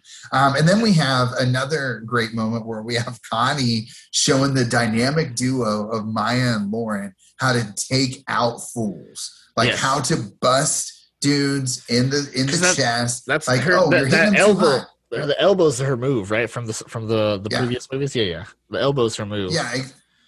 Exactly, but they're hitting too high. You know, we learned right away in football. If you hit them high, you're going to get knocked back down. But if you get that low center of gravity, especially in hockey, you're gonna upend them over the top. And you want to go low, especially if you're throwing elbows, because you want to get them just under the rib. You know, you don't want to hit knock that window. Yeah, you don't want to hit chest plate. You know, you want to hit it just under the rib. So I hope that comes back around in a game where like Lauren and Maya just take somebody out based on Connie's instructions. Or do we have the Bash sisters? Is that what we're working on right now? If we don't tempt me with a good time like that. don't even float that out there, because there's just no amount of things we can do to bring me back from that level of disappointment of not getting the Bash sisters. One thing we didn't get that I would have loved, because she lights up Banks, Brandon. And Reed, her and Fulton light up Banks. Like she lights up Banks. They send him into the bench. Yeah, she hits him in the glass and he's like, oh, and then Fulton takes him out into the bench and completely knocks him out. It was a great moment. One thing I would have loved to see that we didn't get to see was them doing the stick glove shirt with one of the kids. But you know, fighting's not allowed anymore, so they wouldn't have done that. That's not like even if we do get the Bash sisters, it's not going to be as goony as it was before, because there's too much violence in that. That's not going to fly nowadays. Exactly. There's no place for hockey goons. They will settle things off the ice. Maybe they'll sit down. They'll get a feeling stick out. Maybe write each other thoughtful notes so that they can work through it. The puck of truth. Pass the puck of truth. The puck of truth will go back and forth. Like I said, maybe a thoughtful note where they express their feelings. Yeah, exactly. Express your feelings. This is how your actions made me feel. And I don't know, like it. So modern day Bash sisters. I hope that they set it up because it would be great to see Lauren, especially Lauren. You know, she already said she's a proud female warrior. Exactly. She needs to be lighting fools up out there. Yeah, she's a proud female warrior, and then Maya's got the New York attitude. You know, Yeah. like how Portman had the because where was Portman from? I forget. Chicago. Was it Chicago? Yeah. So he's got the big city attitude. Maya would fit that bill perfectly. You got that New York attitude. That'd be perfect. Yeah, and also I feel like Maya's spirit animal is like an angry New York City truck driver, just like her accent. So I feel like, you know, like deep inside she has some rage for sure. Oh, absolutely. And so we got some because we're gearing up, we're getting close to the end here. But Alex is all in. Because this is now, gentlemen, if you're listening to the podcast, this is how you have to go. You got to get the friends saying nice things about you to win over the girl, because the Ducks were just chatting up Alex, gassing up Bombay. They know Bombay's move. They're like, this is a single mom. They've seen it first. I got you. They've seen it firsthand their whole lives. They know what's going on. They know how to play the cards. So they're talking to them. And so, you know, win over the friends. Have friends of this person. Go tell that person, because then you know what? They're going to keep you around. If the friend group can tolerate you, the girl will keep you around. Yeah, absolutely. But yeah, so they talk him up a little bit. Just some love advice. You're welcome. And then you get Alex. Yeah, so Alex comes back and she's like talking to Bombay, and she's like, "Oh my God, I've heard so much good stuff about this guy that was at the gala last night." Or I forget exactly what she says, but some weird, awkward flirting going on. And then hey, you used to be nice. Remember that? Yeah, you used to be nice and a hockey coach. Hopefully that guy comes back, I think is what she says. Yeah, and Bombay's like, hey, I like hockey again. Is the assistant coaching job open? See, that's where they lost me. Why is Bombay the assistant? No, why is Bombay the yes man? Why is he the assistant coach? He should be head coach. I don't know. Get Alex out of here. She has no business being a hockey coach. Listen, he is here to merely support her supporting her son's dreams to bail on his friends and play for a different team. She's not supporting anybody's dreams. She's actively crushing dreams, I'm pretty sure, with her coaching styles. But yeah, so we get the flirting, but he's in. He accepts it. I listen, Brandon, whether you like it or not, Bombay is officially a Don't Bother's assistant coach, cementing his ever so far how far he's fallen. Yeah, now he's definitely not going to be allowed back at the Ducks place, the Ducks facilities. Yeah, now he's persona non grata for sure. Yeah, he may as well just finish it, because an assistant coach on the Don't Bothers, you're blacklisted. Yep. You're done. Done. And so, but then we end with Sophie taking a selfie, and of course, we got to put it on Insta right away. Well, yeah. And as Sophie, I would have done the same thing if I'm taking a selfie with the Ducks. I'm posting that everywhere, dude. As someone who loves a good selfie here and there, you got to put it right on the Instagram as soon as you take that. You got to strike while the iron's hot. It's just like making a sword. And so Sophie, as she's browsing Instagram, she actually comes across this video of Evan. The betrayal. The video of the betrayal is on Instagram. She's not pulling any punches. Evan, what the fuck? What's going on? Tell us. He does a terrible job of defending himself too, by the way.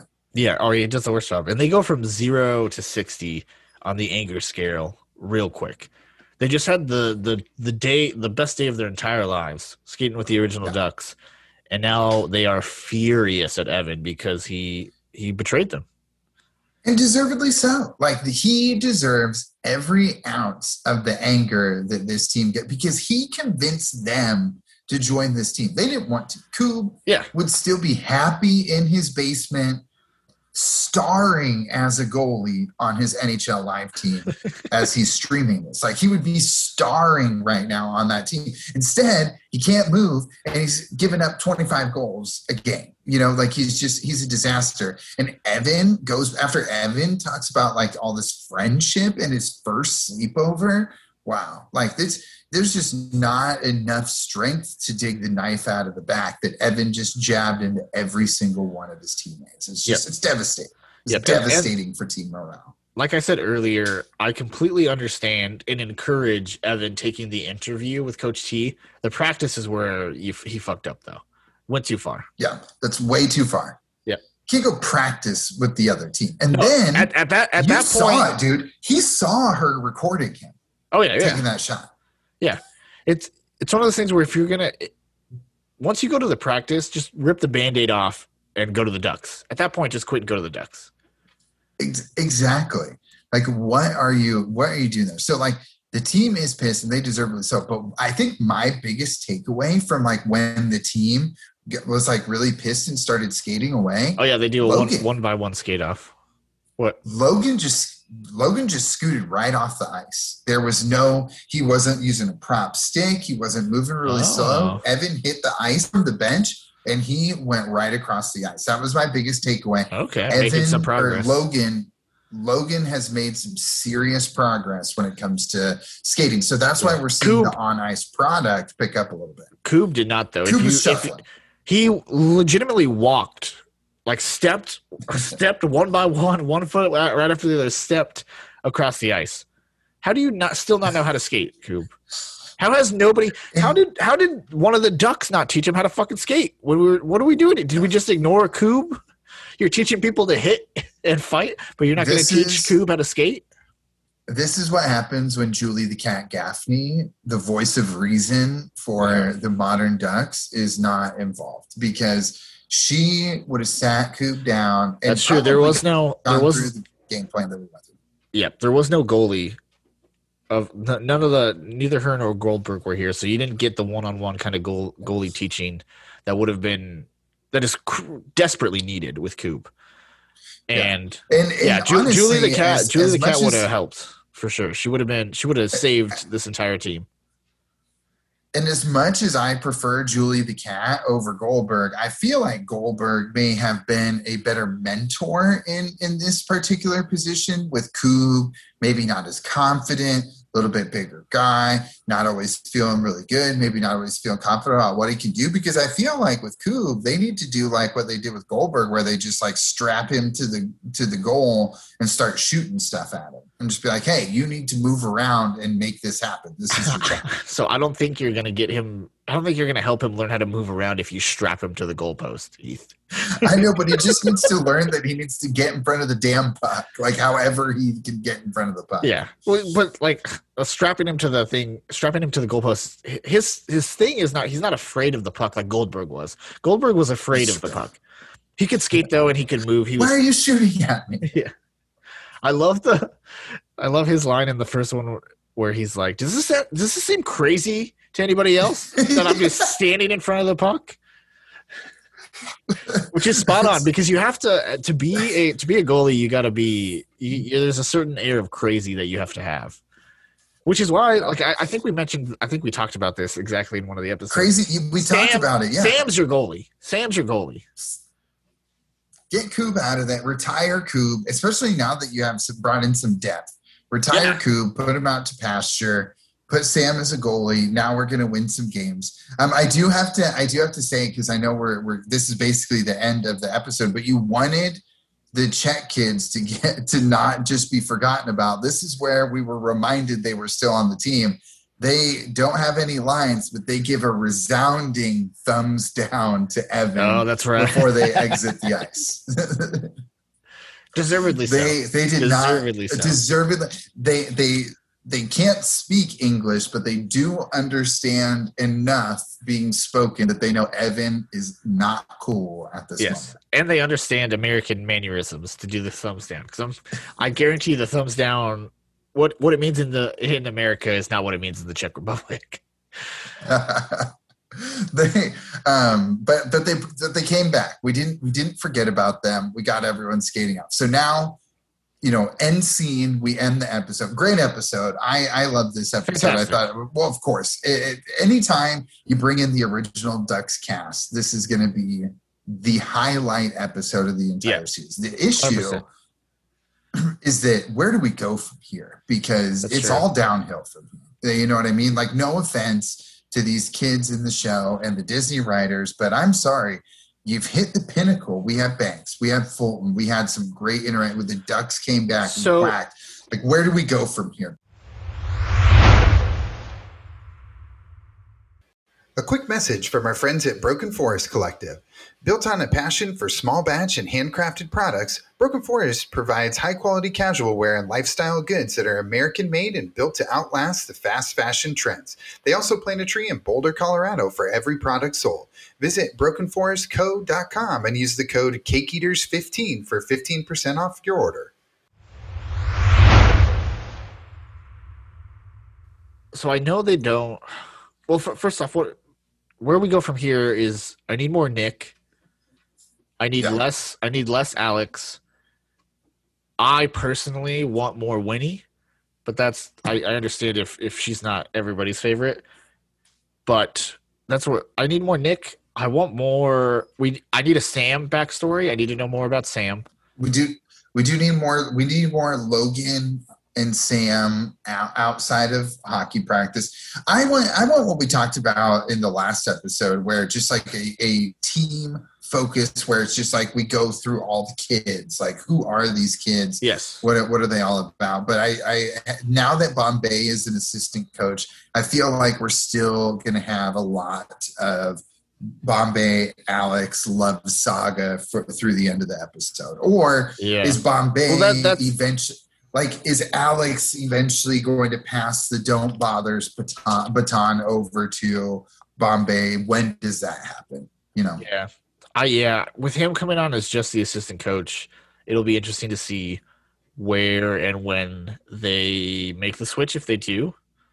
I would imagine they do. But so I know the Ducks just left after that practice. The original Ducks just left after that practice. Do you think anybody's going to stick around? Do you think it was all of the OG Ducks? It was just this episode, or do you think maybe because Fulton is in town? I think he mentioned everybody else came from out of town, but Fulton's in the Twin Cities. Do you think Fulton comes on as the second assistant coach? Do you think we get Fulton's never been the coaching type? I think if anyone, or do you think?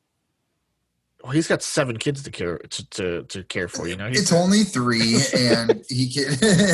Only 3. He could use some. Maybe not an assistant coaching job, but do you think any of the OG Ducks make another cameo, or is it over and done with?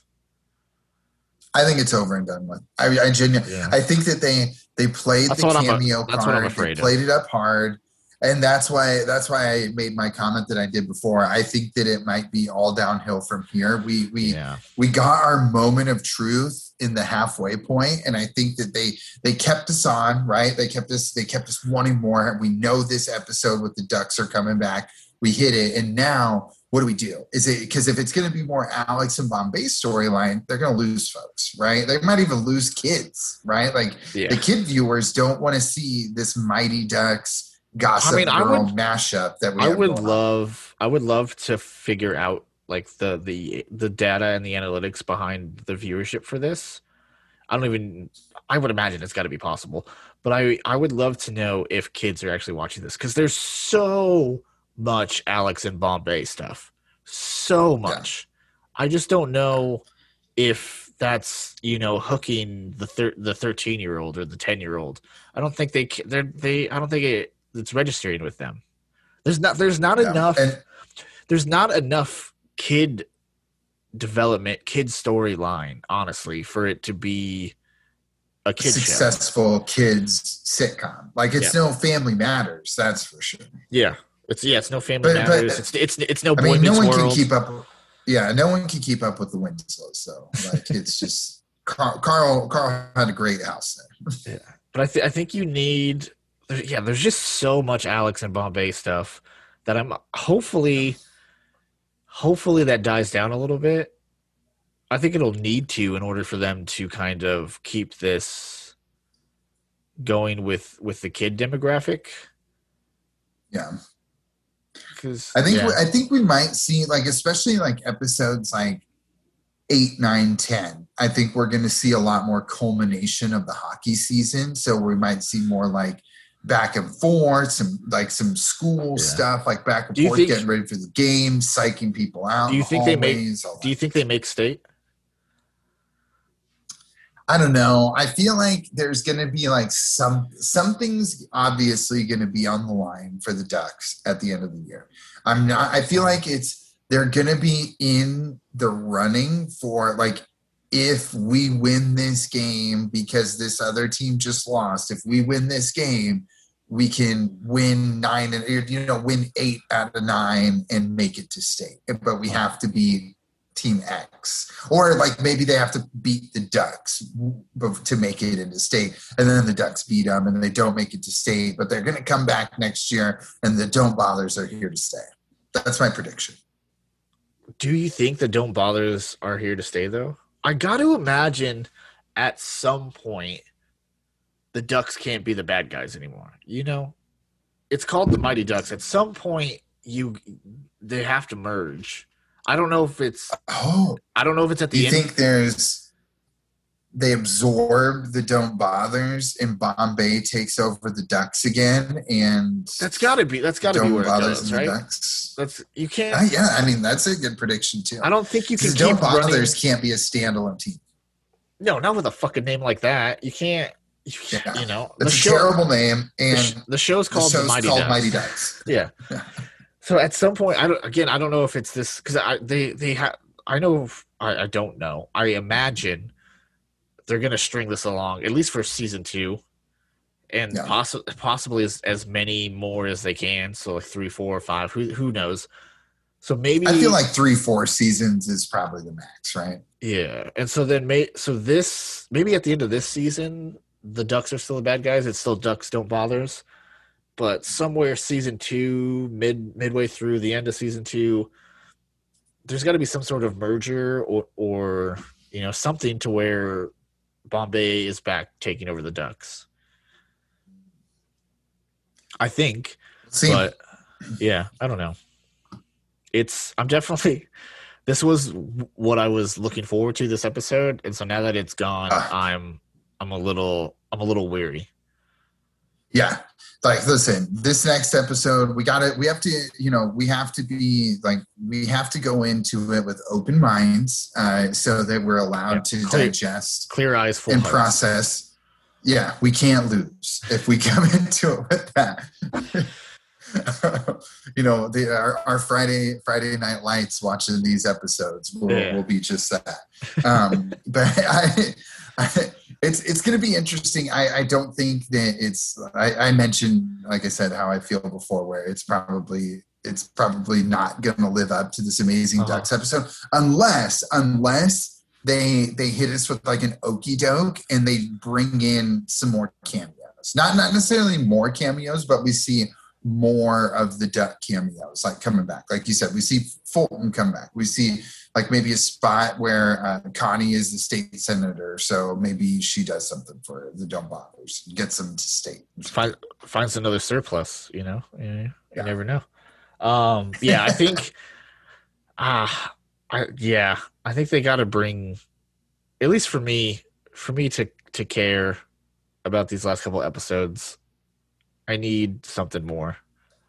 I don't necessarily know if it's a cameo or if it's like you said, if it's like one episode where it's full kids 100% of the time. Maybe that'll get me back in. Like I said, I just don't care for the Alex Bombay thing. They're dragging it out way too long. The whole will they, won't they that works in like an hour and a half movie, but when you string it along over 10, 30-minute episodes, it's a lot. I mean, they're no JD and Ellie. You know what I mean? Like, they're not going to keep us on the hook. No Ross and Rachel. It's just not going to work that way. Should we preview the next episode now and see what we got? Remember, clear eyes, full hearts, can't lose if we go into this next episode with open minds and a positive attitude. Yes. A can-do attitude. Can-do attitudes for episode 7. Episode 7, which is titled Pond Hockey, which... Okay. Yep. So back on a pond, which is... The original. I know. So the little synopsis here says, with the team mad at Evan and Alex unsure of her coaching skills, Bombay brings them somewhere new, which I'm assuming is the pond. So getting out of the Ice Palace, that's probably the first time Bombay's left the Ice Palace, in years. So everybody's still mad at Evan. So they're not going to let that go. That'll be interesting. Hopefully with that, and then Bombay bringing them to a pond.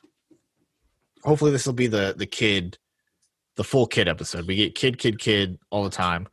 We kind of delve through their, how they're feeling about Evan, how we can get over this, that kind of thing. Because that's what it should be, right? Like this is a very key point for the team. Where do they go? How do they move on from this moment in time? Can they come together, unite, and overcome, or is this the stone that starts the avalanche? Yeah. Are they going to let Coach T tear them apart from the inside? Wow, and he did a hell of a job. Shout out Coach T. When he puts a bounty on you, you ain't getting away from that. But so hopefully, just Ferda. And then it says Alex unsure of her coaching skills. Hopefully she learns how to be a coach finally. I don't know. Maybe I hope to God they finally teach Coob how to skate on this fucking pond. That's got to be the first thing to go, right? They have to do some goaltending drills. Something has got to give with Coob. Yes. And this will be good because this will be – so Bombay's taking them to the pond. It's going to be Bombay actually coaching for the first time. Yeah, getting back to his roots. He's getting that's what this episode is. He's at the pond. Those are his roots. That's how he skated. That's how District 5 practiced out on the pond.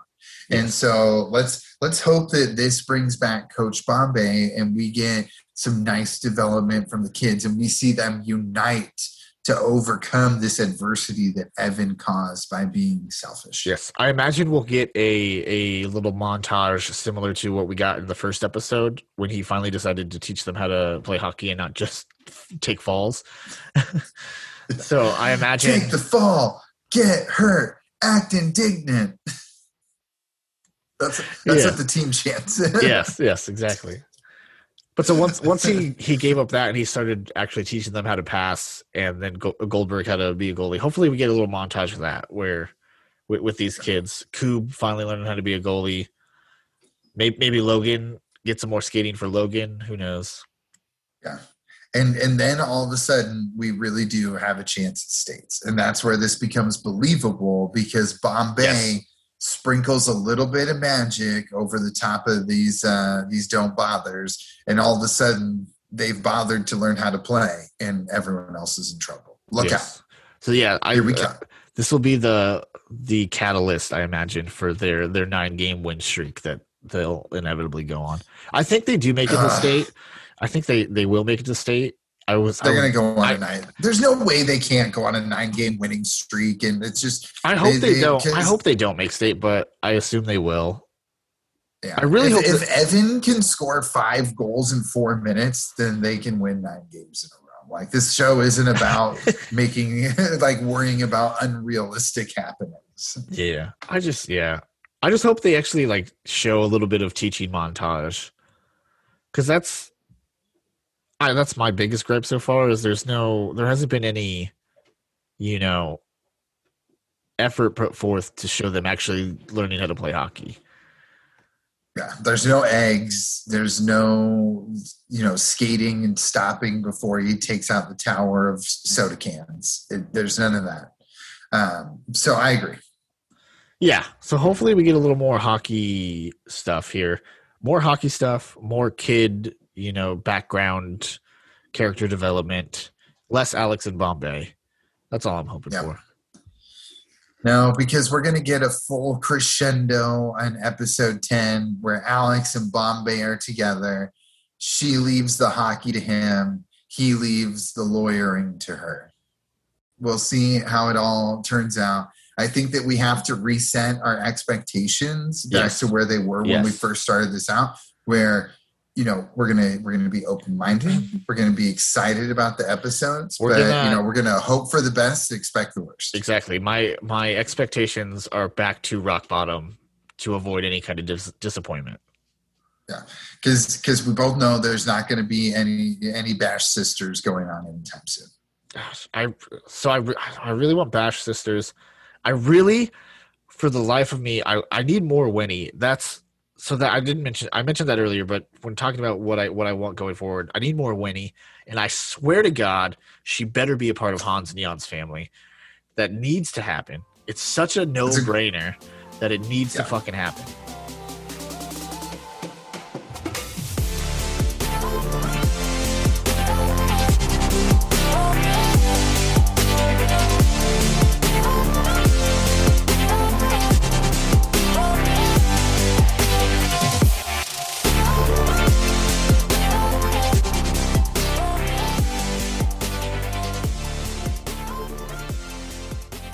Thanks for listening, everyone. Please remember to follow and like us on Instagram at The Cake Eaters Pod, on Twitter at The Cake Eaters. Also, reach out to us via email, thecakeeaterspod@gmail.com, or visit our website, thecakeeaterspod.com.